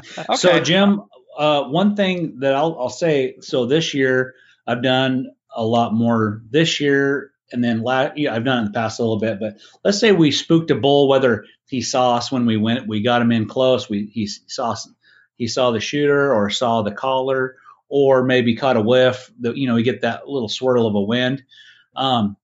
We kind of started doing this year a lot more. Was we just kind of sat down right there wherever we spooked them, we just sat down for a minute, for 30 minutes or an hour, and just to kind of see what developed. And a lot of times, an hour later, that thing starts bugling again on his own, or I'll start bugling. Exactly. Maybe we'll move position a little bit and start bugling, and then boom, it's like game on again. And I always wonder when a bull smells you, I always wonder, does he think that's a hunter trying to call me in, or does he think, oh man, I was trying to fight this other elk, and all of a sudden some dude walks up? Yeah, that's funny. I wonder that same thing. Like, what do they think? Is that like, okay, that elk up there that's bugling, that's where that wind's coming from, man, he's screwed. I'm getting out of here. He's on his own, every man for himself. Or do they think that smell is where that bugle is coming from? I always wonder that. And it's so hard to know. Chris, you're the behavioralist. Like, what do you think about that? I think it can go both ways. I agree with Dirk wholeheartedly. I'm glad to hear that. What if Chris, the elk, you're in a bugle match with the elk, and he comes through the brush, and you're standing there, and maybe you didn't have your bow drawn, so you draw the bow, and he sees you draw the bow and takes off down the mountain. Do you think he relates the sound that he heard to you drawing your bow?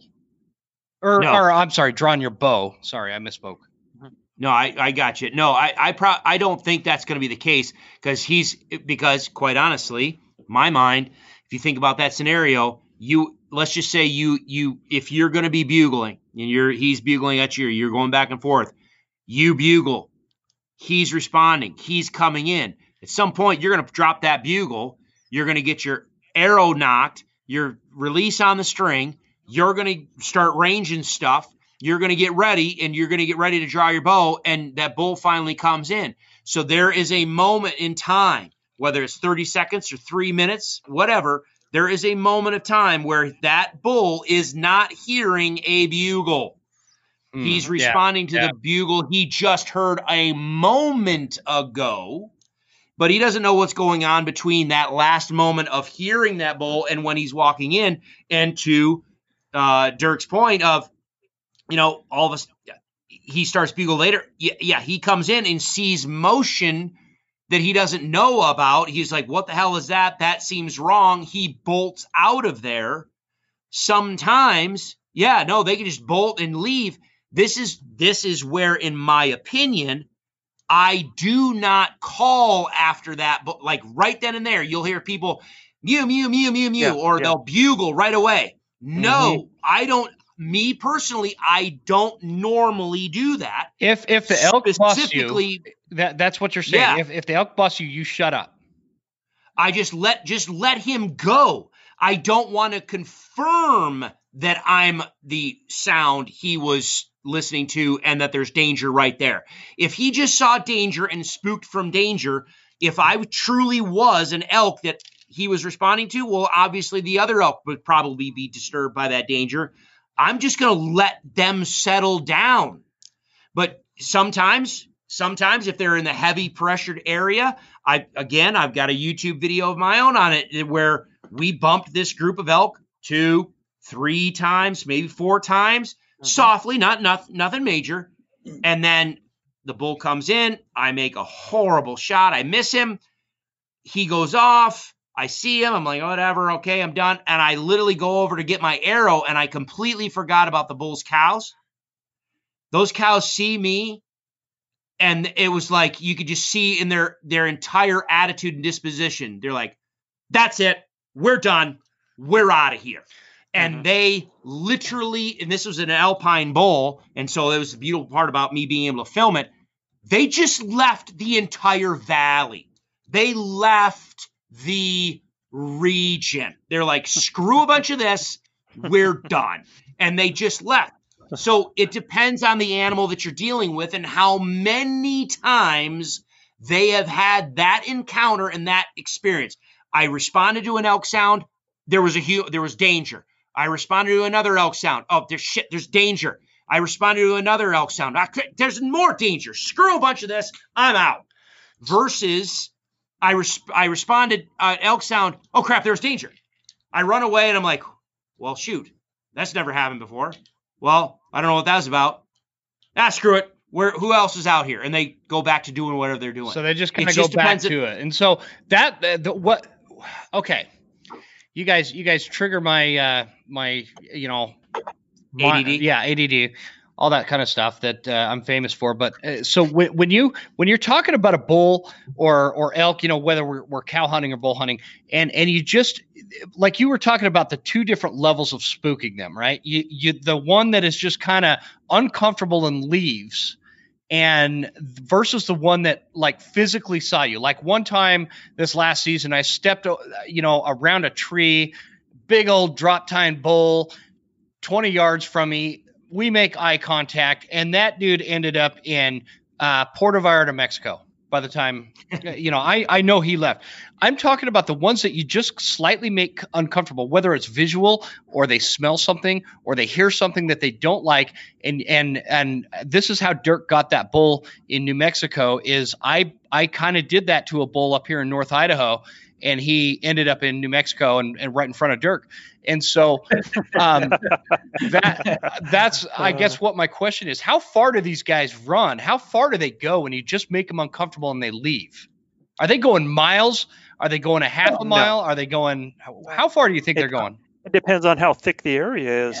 From what I've seen, I have actually seen bulls get spooked. I have watched bulls get spooked and only go 300 yards, stop up where they could view, where they're up on that about 2/3 on a ridge or up on the ridge where they can look back and just wait it out to see, watching their back trail and to see what happens. There's a lot. I'll give you another example. What Chris was talking about, how you don't scream or bugle, where I've done just the opposite. And that's like, if I'm working in on a bull and I have a whole bunch of elk in an area, and all of a sudden a satellite, how many times have you had tunnel vision and a satellite bull is right off to your left or right, and that bull starts to booger and go towards the herd, and it's like, oh man, everything's going to get blown up now. And that's a fair point. And what I've done in that situation, man, is I sounded like I put the biggest, gnarliest scream, like I was the one that was another bull that caused that bull to run off like that. And when the other elk see that and connect that big bull with that one running off, I paint that picture that, it was another elk that sent him off. And I've had that work for me like that. So that's an example of that. But, I don't think they go. It depends on how thick it is. I mean, if there's a real open area where they can see that, they're just going to keep trucking until they get up on a ridge where they're secure, or where they get in an area where they've got wind in their favor. It just depends. There's so many variables to that. But I've only seen them go sometimes 200-300 yards and stop and wait. Yep. I got one for you, Jim. So this last fall, 2020, I called in a bull for the shooter. The shooter shot, and he hit high and a little forward, hit this bull high in the scapula. Arrow didn't penetrate, about 3 or 4 inches. Bull runs off. Well, we're hunting the same spot the next day and get a bull bugling. And I'll be darned if it's not the same bull. I mean, you can recognize, you know how you can recognize their voice. Bulls have a certain way they bugle. So he's bugling. Yeah, they do. Absolutely. And this time we get him going, and he's a little more call shy. Bugle and run. Finally we get him worked up, and he kind of stands his ground, and we get up close, and we're under 100 yards from this bull and get set up. Dusty can see the bull's antlers, and I rip the bull's screaming. I rip a big scream. I pick up a stick and beat the crap out of a tree with it. And as soon as I started beating the crap out of that tree, that bull shut up and ran off. Well, rewind to the day before when that bull got hit, I was beating the crap out of a tree right at that very moment. Ah, gotcha. I almost think that bull might have associated that sound, that same old dry stick hitting a frickin' another dry tree, that he associated that with that pain or that moment in time, maybe. But let's just say, that bull was shot. He was on the same ridge that he was on the day before, just on the other side of the ridge. So he just come back. Yeah. Yeah. He was in his same home range, his same little area, his core area. He hadn't left. So, I think sometimes it's just situational. Sometimes, like Chris was saying, sometimes those things change zip codes, and sometimes they just run over the hill a little ways, 100, 300, 400 yards. Yeah. And I think another point that Chris made that was important, though, is you can spook a bull and he'll stick in the area. You spook those cows, the bulls are gone. Because those cows are gone, man.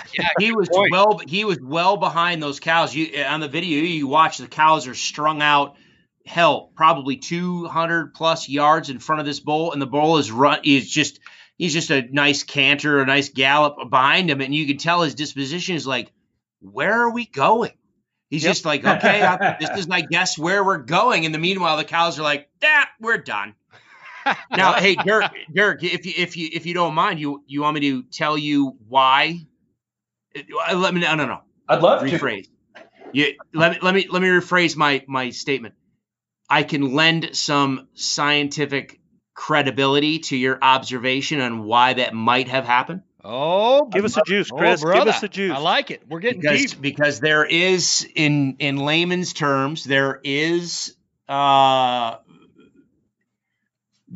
scientific evidence to support the fact that if you encounter a situation and your emotions and or your adrenaline stay at nominative levels or low levels, you can experience a situation, whether it's traumatic or it's happy, whether it's doesn't matter. And your brain will register that, and you may or may not remember it. Maybe sometimes a neutral experience will take you 2 or 3 times of experiencing it in order for it to become a hard, fast memory to where your brain is hardwired to say, oh, I recognize this scenario, and this is what it means, or this is what I should do.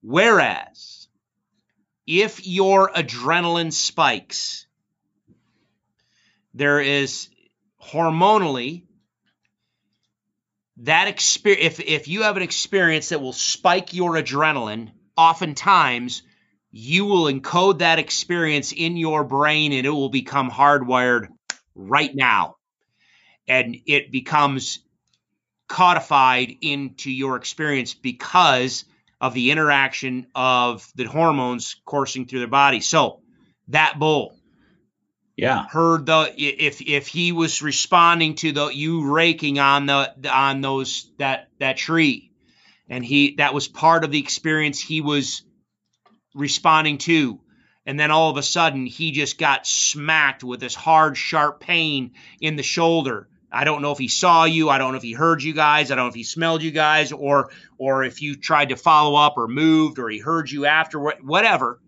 But if that spiked his adrenaline, you're darn right that all of a sudden that experience could have absolutely been just seared in his brain and his memory and experiences to where the next time he heard that, he's like, screw a bunch of this.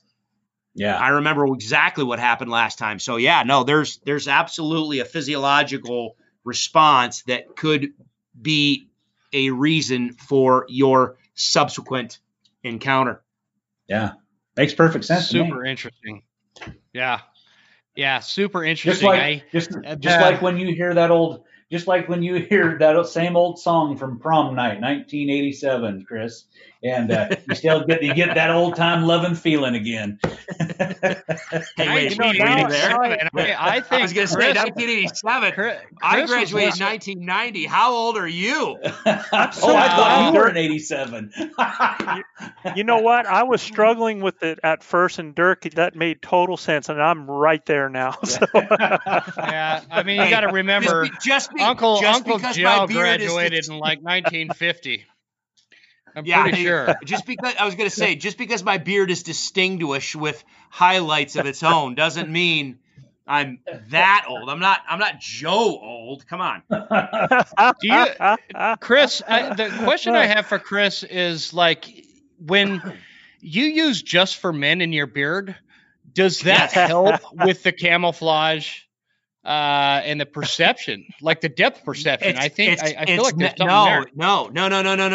It's not the camouflage. I use it like Windjammer for their scent. Yeah. It completely confuses their sense of scent. And quite honestly, the ladies are quite enamored. And if I can bring the ladies in, the bulls just follow. So, absolutely, man. You know what? This whole conversation all the time about bulls, and Chris hit it right on the head, man. It's all about the gals. It's correct. Okay, that brings me to a pretty saucy question I've been thinking about because of some of the dynamics I know about the three of you. What about Chris? Oh dear. Are you cow calling to these bulls, or are you going to bugle to them? And don't give me them, well, it's situational, Jim. Come on. You know darn well the answer to that question. Because I do. I will absolutely use bugles to everybody calls quote unquote locate.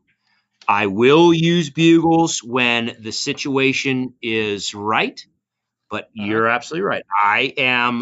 I'm the kind of one of the few odd men out as far as I do lean heavy on cow vocalizations because my calling style is one that I try to play to the base level communication of elk. And the base level communication is what we typically call quote unquote cow vocalizations. And I say air quotes around cow because a bull calf, a 1.5-year-old bull that's in with a cow calf group, he's going to use and understand all the same mews, chirps, lost mews, assembly mews, whines. All of those are going to be standard vocalizations that he hears 365 days a year for at least the first 1.5 years of his life before he finally gets kicked out and pushed out on his own. I'm not detracting from bull vocalization strategies. In some places in southern Colorado, that's what I use. I killed the very biggest bull I've ever killed in my life, bugling him in. But the vast majority of times, to start my encounter, no, can't say that. I will oftentimes give what I call a contact bugle, a level 1 contact bugle. Start high, fall off low, to quote unquote locate, just get somebody to respond. And if he responds and I can pinpoint his location, I will move to where I think I'm within 150 to 200 yards of that animal. And oftentimes that is when 99% of the time I'm going to switch to a cow calling strategy. I'm going to use a targeted strategy most of the time. I'm going to appeal to that base level communication first and then work my way up. So I'm a little different than other guys. Okay. So lover, you're more on the lover, not a fighter kind of side. Correct. And it's legitimate. I'm not here to say anybody's right or wrong because you guys all kill crazy amounts of bulls. So, that's and I already knew that about you, Chris. And so I know you did. That was a loaded question. Yeah, that's right. Kabang. No, I don't. I'll say, what am I, CNN? Yeah. You're not that good looking. No, at least you're honest. Correct. So the lover fighter thing, there's an element of truth in there. I do not default to a more aggressive strategy, but my conversation is not geared towards those that are necessarily a lover. What I'm doing is I'm just speaking to the individual and telling them exactly what I want them to do on a new, you and I think we talked about it, and I shared this, I think, with also the Elk Collective and on my stuff is, I want to come in neutral. I actually tell people, disregard testosterone, forget testosterone, screw it. It's a wild card. I'm going to go under testosterone, and I'm going to go to the base level communication that they're hardwired to respond to. Now, that can mean I'm talking to a bull that's generally more of a lover. That might actually mean I'm talking to a bull that's a little bit more of a fighter. But both of those scenarios, that base level communication is what they understand. Now, their individual disposition and who they're with and where they are in the pecking order and whether or not they've been, but all those little nuances later on, like we talked about, taking the test, temperature of the bull that you're with. Mm-hmm. I can start at that base level. And if the base level doesn't perform, I can always move up into a more aggressive or more intensive scenario. Okay. That makes sense. It's kind of like, yeah. So it's not exactly Rocky, and it's not exactly Debbie Does Dallas. It's kind of right in between. Well, what it you have an eclectic video set there, buddy. What it does is it allows you to make changes, man. I mean, there you go. When you start off with a cow call first, and for me, it's a little bit different because I'm a near to far guy. So. And I'm lover before fighter based as well because I want to set the tone and be able to have alternatives. So when I say near to far, what I mean by that is when I'm working through the woods, if I go and scream out a call and an animal's right there and I sound like I'm a lot closer than I am, I'm already creating a hang up situation possibly there, or I'm freaking them out. There's all kinds of things that I can do with that. And so I always like to give just a little mouth sweet cow call, get no response there. Then I might go grunt tube out with a cow call.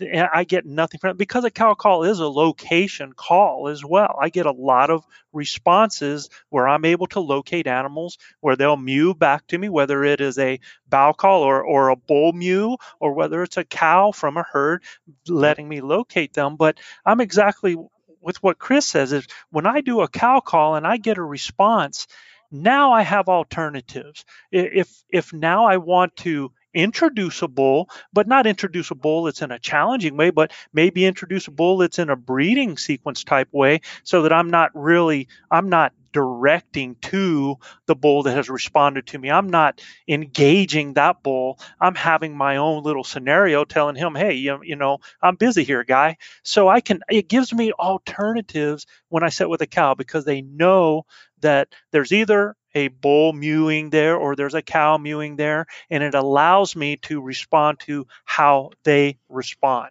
Just a lot like what Chris is saying with that base layer. Gotcha. What about you, Dirk? What do you say?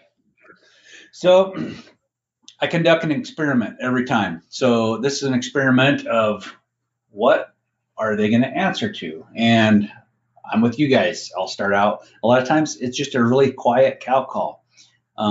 Because if, I hunt a lot of thick country, there may be an elk really close to me, and I don't want to scare the bejeebies out of this thing. So I'm going to make a very quiet call to where if they're close by, they may vocalize or rustle the brush or something and then kind of give away their location.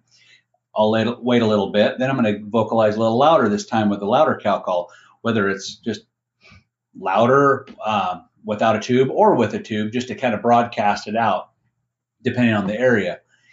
If I haven't heard nothing then I'm going to do that kind of a location bugle like Chris described, just kind of the high to low type, non-aggressive type call, and then kind of play it from there. But once I make contact with a bull and he starts picking up what I'm putting down, let's say he likes my bugles and my cow calls. Maybe he don't like my cow calls at all. There's times in in places I've hunted where bulls will not bugle at a cow call. I can't explain it. I don't know why. There's not a lot of cows there. Maybe they're like, that's fake news, that there's no cows here. They don't believe it. I don't know. I don't know what the deal is. But, there's a lot of times it's in areas that have low cow densities and they won't even answer a cow call. But I have a feeling you're talking about North Idaho with that one. Yeah, that most of the time there. But what I do is as I'm building this rapport with this bull with bugles, anytime he answers, especially if we're not in that really thick of things where he's like cutting me off and I'm cutting him off. Let's say we're just kind of starting to we've lit the match. Now we're kind of blowing on the fire a little bit, trying to just warm things up. Every time he answers, instead of me answering immediately with my bugle, I start answering with a cow calls. And I don't know what you call them. Chris probably has an idea, but I'm going to have these cow calls that are a lot more yearning, like, hey, we like you. Come over here. This guy's a jerk. This is kind of what I'm in my mind is the picture I'm painting. This guy's a jerk and get over here and save us. Right. Yeah. So I try to paint that picture to the bull. And then when he answers, or then after I've done those cow calls, I'll wait a little bit and then I'll bugle.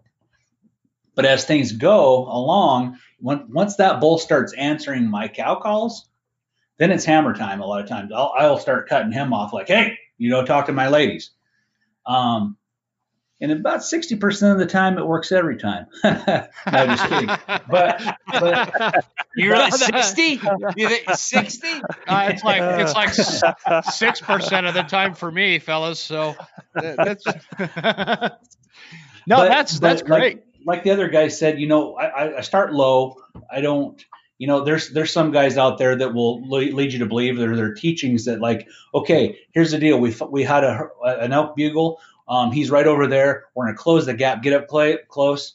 We're going to cow call. And as soon as he answers, we're going to step all over him. And every time that he vocalizes, we're going to step all over him with a big challenge bugle. With a challenge bugle. Yeah. And no patience. Yeah. That works sometimes. But that's not the silver bullet. I feel like there's never any silver bullets. Maybe you got a whole gun full of silver bullets, but they all have a different name on them, right?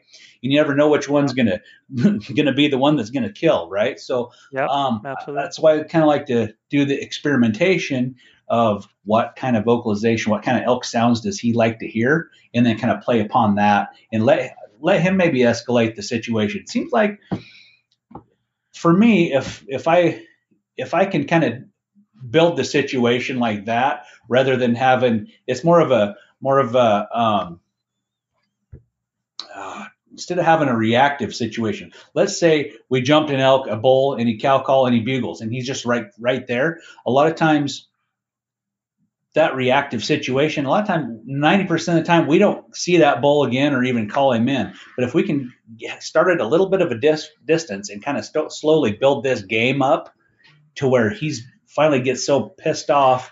Number one, he's mad at me for saying all these mean things to him, and he knows there's girls over there to come fight for, then he'll come. So that's kind of the way I see it. But it's funny that it's different every time. I mean, I hate to sound cliche, but there's bulls that works good on, and there's bulls that don't work at all. And gosh, in New Mexico this year, we spent 7 days of trying every single thing I've ever known or learned about elk, and none of it worked until day 8. And then it's just like, oh, okay, I guess. Do elk Mexican elk? Do elk live in New Mexico? I mean, like I've heard they do. But without divulging too much, what part of New Mexico were you in there, Dirk? He took a right. Were you north or south? He took a right in Albuquerque. He told me that earlier. The mountain right in Albuquerque. I took a right at Albuquerque. Yeah. It was mountainous. It was close to the Gila, so it wasn't. Oh, okay. It wasn't in the Gila. It was right at the edge. Yeah. So. Yeah. But it finally one day the switch flipped and the elk started acting like normal elk. But I think there was a lot of different reasons why they weren't earlier. But Dirk's coordinates are going to be in the show notes. Right. Yeah, I'll never go back there, but I don't want to screw it up for the people who do like to go out there. So Right. Yeah. And, I want to back up the whole thing too, because we keep talking about, these animals that they respond and they give us a response back. And, you keep going earlier in that season, you go the first part of September. One of my favorite things to do is I'm just moving through and I'm cow calling, just sounding like a little small chirp, some little mews, just sound like a small herd moving through, and have killed tons of elk coming in silently that way, where they're not saying anything. So, it just, a lot of those variables come in at different times. Yeah, very, very good point. Yeah, very true. Very true. That's so. This is going to be a hard question to ask, but it's on that point. Like when you are in that situation, and you've got a response from a bull. He's just kind of responding. He's letting you know. It's not like some crazy pissed off bugle or anything like that. But I think what a lot of people wonder in their mind is, how do you know whether we go Rocky or Debbie does Dallas? Like, is there a way, like the elk vocalization? Tell you, man. They tell you. Okay, but how do they tell you? Is it just in? I know. I am asking. For. I think that something for. Well, let me put it to you this way. I think it's fair to say that you all, actually all four of us, have over 30 years of experience hunting, right? So sometimes when we talk about things, we look at them from the perspective of, this is just super obvious, right? This is stuff we've known since we were kids or whatever. How does the guy that is coming from, North Carolina, that's hunting elk for the first time in his life, or maybe he grew up in New Mexico, and this is going to be, he's interested in learning how to elk hunt, and he's going out there and he gets this response. Walk that guy, these fresh eyes on the elk country, the elk terrain. He's never heard this is the first time he's heard an elk bugle back at him. How do you describe it to that person? I always gotta say this. I keep using the term guy or dude. Let's just say hunter. This hunter, first time hearing an elk bugle, these vocalizations are a brand new thing to him. How do you describe it to that individual?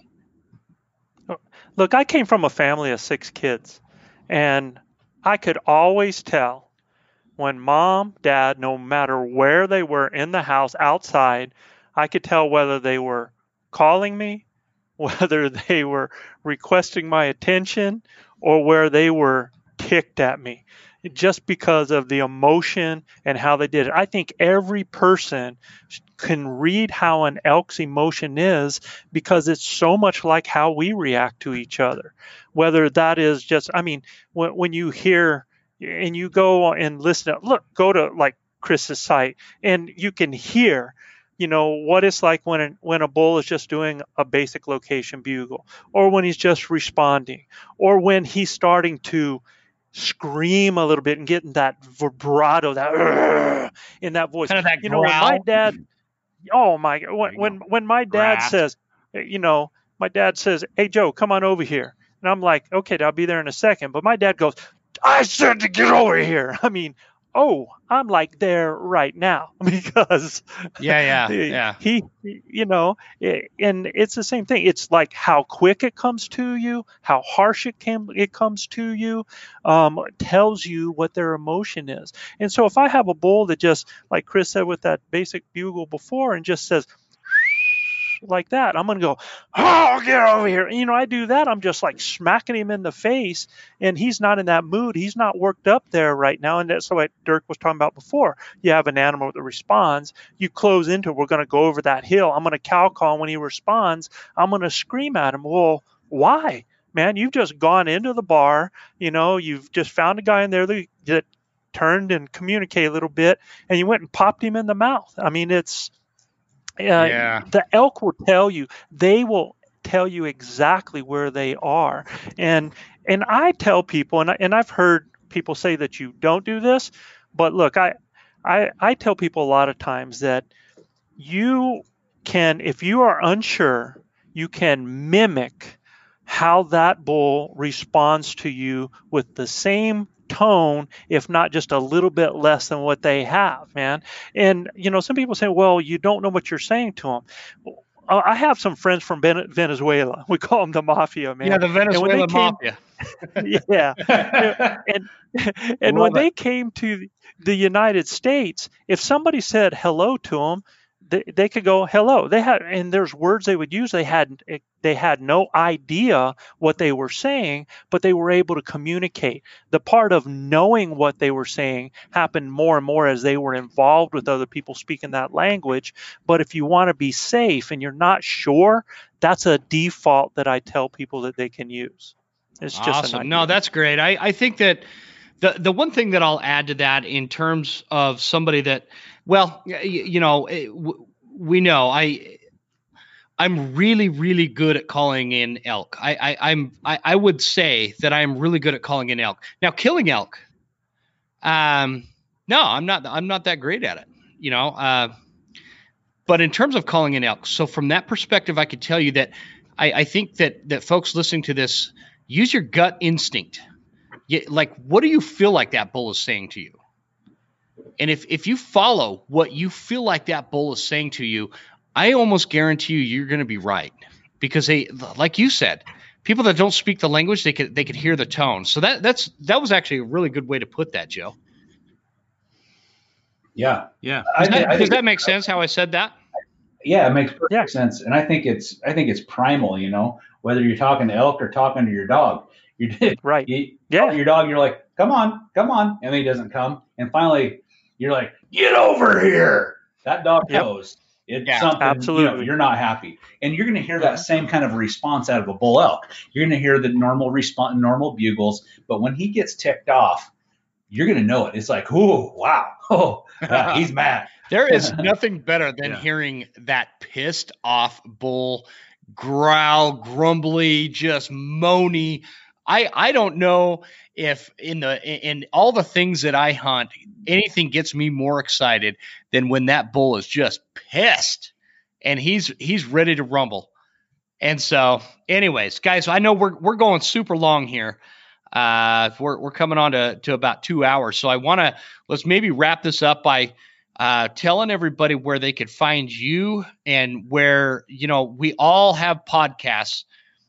Chris, I got to tell you, man, I've been waiting for your podcast to release a new episode for I don't know how long. I know, man. And it's been crickets. Okay. Two things. And I will be honest with you. I have wrestled with the second one pretty significantly lately, and I am going to talk about that on an upcoming podcast. But just so two things. Number one, so I am, summer hit or whatever. When September hits, I guide, and the change in the Colorado season structure basically pulled me out of the pocket as far as being able to hunt for myself this year. So I just went all in on focusing on my clients. So I had to get down there first part of September. Then I was hunting the middle 2 weeks of September. And then I also run the hunting programs out here in Northwest Kansas for our deer hunts. And so I had to get all of our food plots and stuff situated and all the hunt infrastructure. And then literally this year we had guys roll in middle of October, and we just finished up with the bulk. I'm dealing with one landowner right now with his rifle hunt.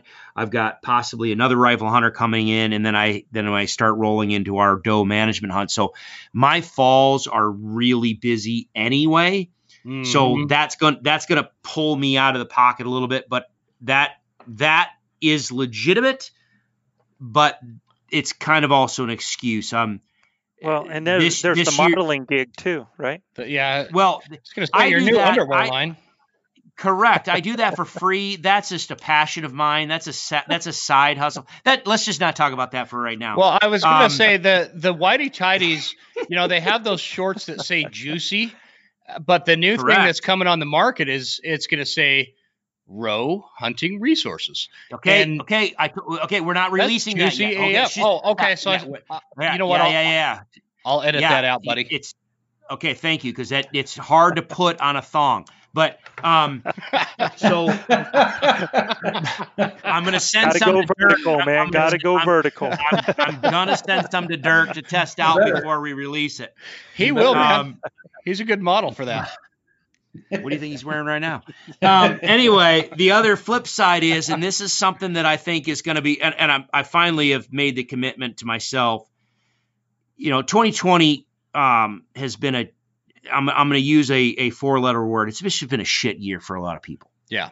And there's some things going on politically and from a social, philosophical level that have, as someone who I love, I'm a constitutional conservative that loves what the intent and the foundation of what this country was about. And yes, this country has failed or fallen short in a couple things, but I am not one of those ones that wants to throw the baby out with the bathwater and just decide to go down a socialist communist route. And so some events of these last couple of months have impacted me and have caused me to really think and do some serious deep level thinking on my own and just kind of figuring out what does the future hold? And that, and the reason why I'm going to share this on the podcast is because I just recently figured out what it was that was affecting me and why it was just shutting me down, because in many ways, and I love, and I cannot thank you enough, Jim, seriously, for this podcast, because I needed this. I needed to just sit and get my mind out of it and just relax and have fun and joke with like-minded individuals about a passion that we all have. But one thing that I got to clarify, man, is I was hoping Hillary was going to jump back in with those pantsuits. I was pretty excited about it, and I haven't seen shit from her lately. Biden said he already is going to take over her wardrobe. So I think he's going to have the pantsuit covered for you. You got to quit referring to him as he. It's they. Yeah. Okay. Sorry. Fair enough. Okay. We're getting way too deep. But my point being is yeah. So there were some things that I had to wrestle through. I spent a lot of time, educating myself and kind of doing some really deep thinking on what was important in my life and what I wanted to focus on. I think I'm back in a good mindset to just kind of have some conversations. However, I think people are going to see that there's going to be a different level conversation coming up on some of the new podcasts, because we're in a different time, and different times require different conversations. And you know what? It's part of who I am. I can't not have these conversations. I've tried it now for the past couple of years, and it's just driving me nuts. So it's time to get Chrissy back into the fray on what Chrissy has been passionate about. And so we're going to have a different level of conversation. So no, yes, and I totally understand that, Chris. And it's just been a tough year. The whole, I always hate election years anyways, but I've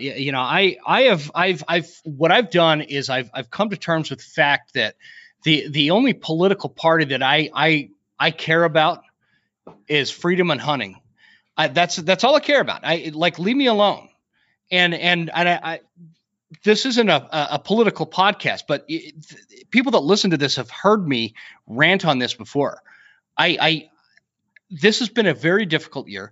It's been a very difficult economy in terms of, for my day job. To put it into perspective, I estimate big commercial projects, and everybody didn't want to do anything about their commercial roofs that were pouring down rain all spring because of this coronavirus. And now here we are in December. I'm running like a chicken with my head cut off because everybody wants a roof on. Because winter's coming. Now it's not the time to put a roof on. It's like it's just been a difficult year, and my escape for all of this stuff is always hunting, and the hunting community and the people that are in the hunting space.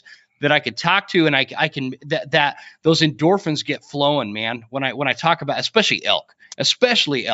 I can't think of a better topic to refocus my mind and just talk about elk and how they talk and whether they like Debbie Does Dallas or Rocky Five and all these things that just it always puts a smile on my face no matter what I do. And it's going to take a lot of the tension out of some of the things that maybe upset us, and so it's just a good place to be. And thank God I'm a hunter. That's I think what I'd leave that with. So. Well, and podcasts like this where we can, obviously it's the four of us talking, but there's going to be thousands of other people, hopefully tens. I don't know how big your following is now, but I mean, I hope tens of thousands of people listening to it. Millions. No, I don't. Not millions. Dream big, man. Those are you got to bump those numbers up. Look, I'm a full glass looking guy. It's not half glass around here, so. Go ahead. The podcasts allow a lot of people to listen in and connect with people that maybe they don't have the chance to go sit at the archery range and shoot with, or go to the bar and hang out with, or go have a barbecue with, but they can damn well just sit there and listen and go, yeah, or maybe they won't. Maybe they sit there and go, this guy's full of freaking crap. Well, at least I got you to think. At least you can engage your brain and you could say, okay, well, wait a minute. I don't agree with that because of X, Y, and Z. Or at least maybe I made you think, and it gives an intellectual stimulation and a way to you flex your ideas and your thoughts and either commiserate with like-minded individuals or say, no, I don't agree with that, and think about why, rather than just living in your own little tight box. And so, no, it's been a personal growth year for me, with a variety of just shitty events. And so I'm in a headspace now where I think it's time to just climb up, saddle up, and let's just head out and let's just see where things go. You need to, Chris, because I'm telling you right now, you have a lot to offer people. And so it is time. We gotta. Gosh, I appreciate that. You got a lot to offer people. I hope you don't get too bogged down with all this nonsense that's going on in the world. And I think I speak for everybody when I say there is a lot of nonsense. There's a lot of stuff that it's really frustrating this year. But man, you got a lot. You can get yourself as frustrated as you want as well too. And just remember, guys, that life is 10% what happens to us and 90% how we deal with it. So. Correct. Very true. Good point. Yeah. So, okay. So Chris, we can look forward to some future podcasts coming from you. And what is your podcast called exactly? It's everything I do, brother. I try to keep it easy. It's just Roe Hunting Resources. Roe Hunting Resources. ROE. Whether you're looking on Instagram, and here we go. There's one of them. I am going to start just on principle. I'm going to start moving away from Facebook and Instagram. I will still engage them, but I am going to start putting content up on Parler, up on MeWe, up on Rumble. I'm going to start moving away from YouTube a little bit more. But if you want to engage me in any way, you just look up Roe Hunting Resources, ROE Hunting Resources.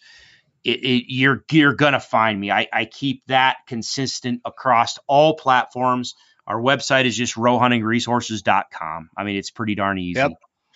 Yep, and like I do every time, guys, as we're talking about this, you guys listening is I encourage you to jump onto rowhuntingresources.com, check out the platform, and there's so much good content on there.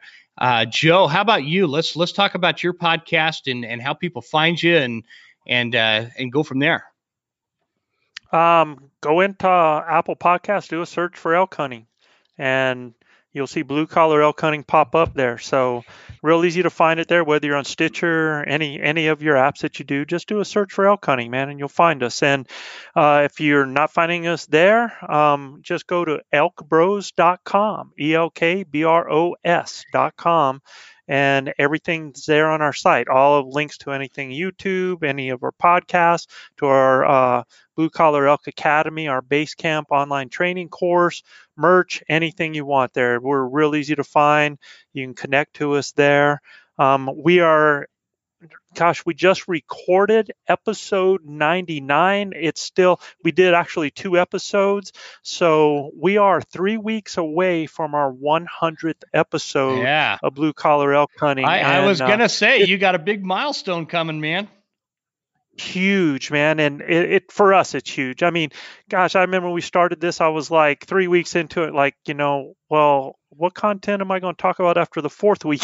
So, it's been awesome. It's really been great. It's so funny you say that. When I started my podcast, I used to go through and I'd make these like episode guidelines or guides, and I would lay out the episode, all these questions I would ask, and like a format, right? And they sounded like I did that. In fact, Dirk was the first guy on my podcast, and I apologize about that, Dirk, but he was the first guy on the show, and I got away from that. And like what I found is we just have these great conversations. I don't need a guide. I don't need a questionnaire. I don't need any of that stuff. We're not, because I came from the writing background, right? And so I don't need any of that. I'm not writing anything. So this has been fantastic since I've shifted that. I had nothing really prepared except for my super cool intros of each one of you. I had nothing prepared for tonight, and so they were awesome, dude. Those were A squad right there. Let me tell you. No, and just like I said for Chris, guys, if you're checking any of this out, we're in the off season now. September's a couple months behind us, and that's kind of the focus of this discussion. But now is the time. Now is the time to jump on to Row Hunting Resources and the Blue Collar Elk Academy, and obviously the Elk Collective, all these platforms where you have so much time to just absorb all this information, and you're going to be so much better come September 1, 2021, and it'll amaze you. And the confidence levels. And I don't know if it was Joe or who was talking about having confidence, and that's one of the mistakes hunters make is they don't trust their confidence level. Dirk brought that up, but he's absolutely right, and that's huge. Yeah, on everything, the confidence. Man. It's all about confidence. It's the confidence, and if you don't have the confidence now, get on these platforms. So I appreciate you guys, Dirk. Let's wrap it up with you. Where your platforms, your podcasts, the one that is always a tongue twister for me is the Bugler Broadcast Podcast. Yeah, you have to say it right. You have to say the Bugler Broadcast Podcast. You have to take a breath in between because it's a tongue twister for me too. But you can follow me personally on the Bugler, one word, on Instagram, Facebook, and YouTube. And then I have the Bugler Broadcast Podcast on Apple, iTunes, YouTube. I put those episodes on YouTube as well. It's on Stitcher and Spotify. So you can follow the podcast there. And then go ahead. Oh, I was going to say, you also have you have a YouTube series coming out on your elk hunts, right? There'll be some elk hunting videos coming out at some point. We're still editing and whatnot, but they'll make it out at some point. Someday. Dirk, ever since I don't have a release date yet. I gotta tell you something, Dirk. Ever since you moved to southern Idaho with all the flatlanders, everything seems to take you longer to get out. Your podcasts, your videos, all this stuff. Like, what's going on? Is there too much Joe's Crab Shack going on down there? I've been to Joe's Crab Shack a lot. I mean, I hate to admit it. Okay, every night this week I've been there. No, I'm just kidding. But it's worth it. It's worth it. It is worth it. Every damn dime. but Joe does crabs, man. Joe knows barbecue crabs. Dungeness, baby. Barbecue Dungeness. I may have hunted a little too much this fall. That's why I'm a little behind on on editing. So Yeah, I hear you. for sure. So, but and then as far as the Elk Collective, you can check that out at theelkcollective.com, and it's a digital education website, subscription based, and it's a video based education. So some people like to read stuff. Me, I seem to kind of start reading and I kind of get sidetracked, and pretty soon I'm thinking other things. But this is all video, so I feel like a lot of people learn a little easier if they can watch it and listen and learn that way. And then if they were like, wait, what did he say? You can always go back and rewind and watch it again. So, and the cool thing about the Elk Collective is, like I said before, it's just not me.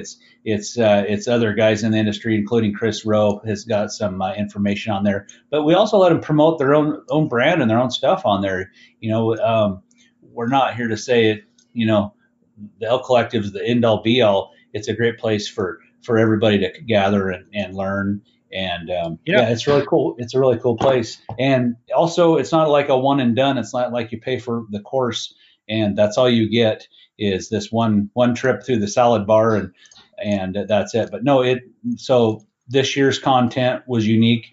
2021, we're going to have all new content, and you're going to be able to see 2020's content, and it's just going to build from there. So yeah, it's going to be cool. So that way it gives people an incentive to, stay involved and keep watching, keep growing. So awesome. I would like to just chime in real quick on, we've talked about the Elk Collective. We've talked about Blue Collar Elk Calling Academy, or I'm sorry, I keep saying calling Blue Collar Elk Hunting Academy. Yeah.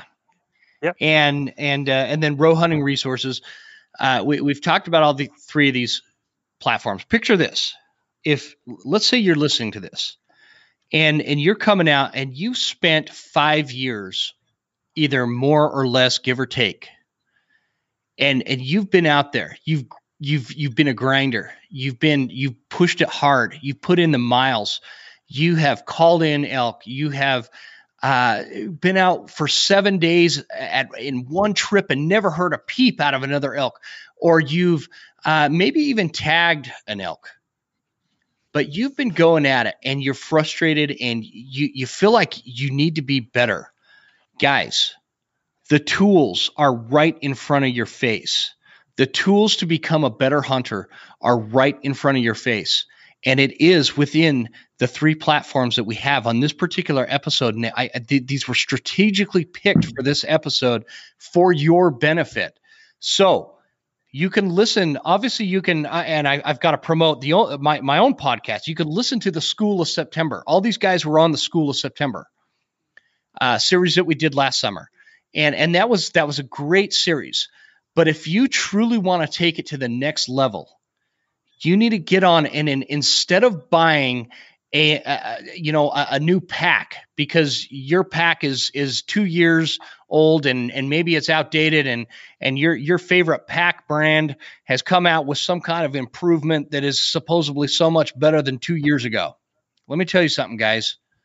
I've hauled out elk on an old Vietnam era military pack, and you need to focus on you, invest in you.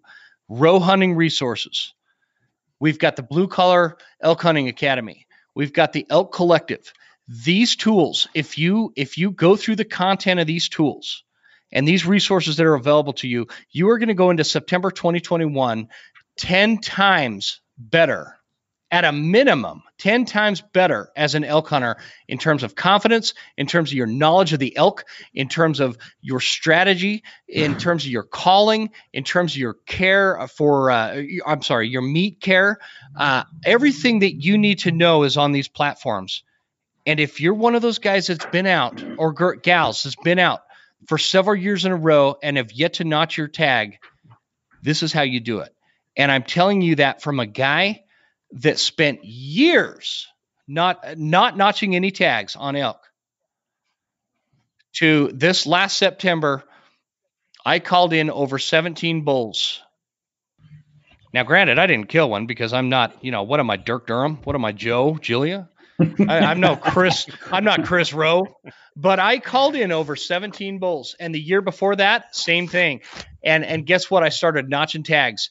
And guess what? I started having these crazy adventures. And I don't mean to just drag this on, but I cannot stress enough the most important investment that you can make for your upcoming season, this next coming season in September of 2021, is right between your ears, in yourself. Learn everything you can about these animals, and you will be successful.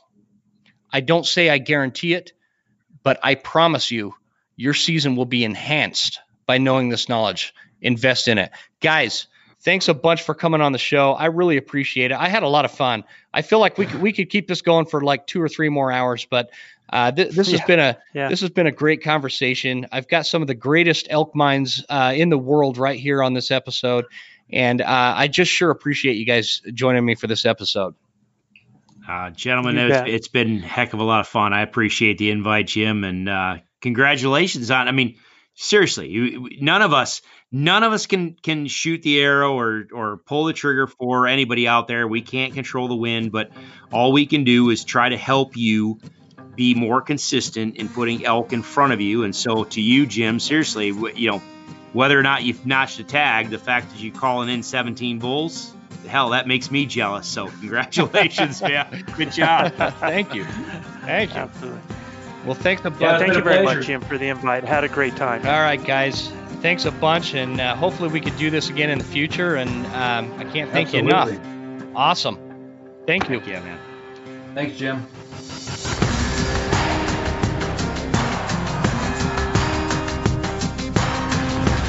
You made it all the way to the end. Thank you so much for tuning into the show. We sure appreciate your support. This is Jim Huntsman signing off and reminding you to check us out at Instagram at The Western Huntsman and on Facebook at The Western Huntsman. And you can also check out the website at thewesternhuntsman.com. Thanks again. We'll see you guys next time. Stay Western, and I'll see you on the mountain.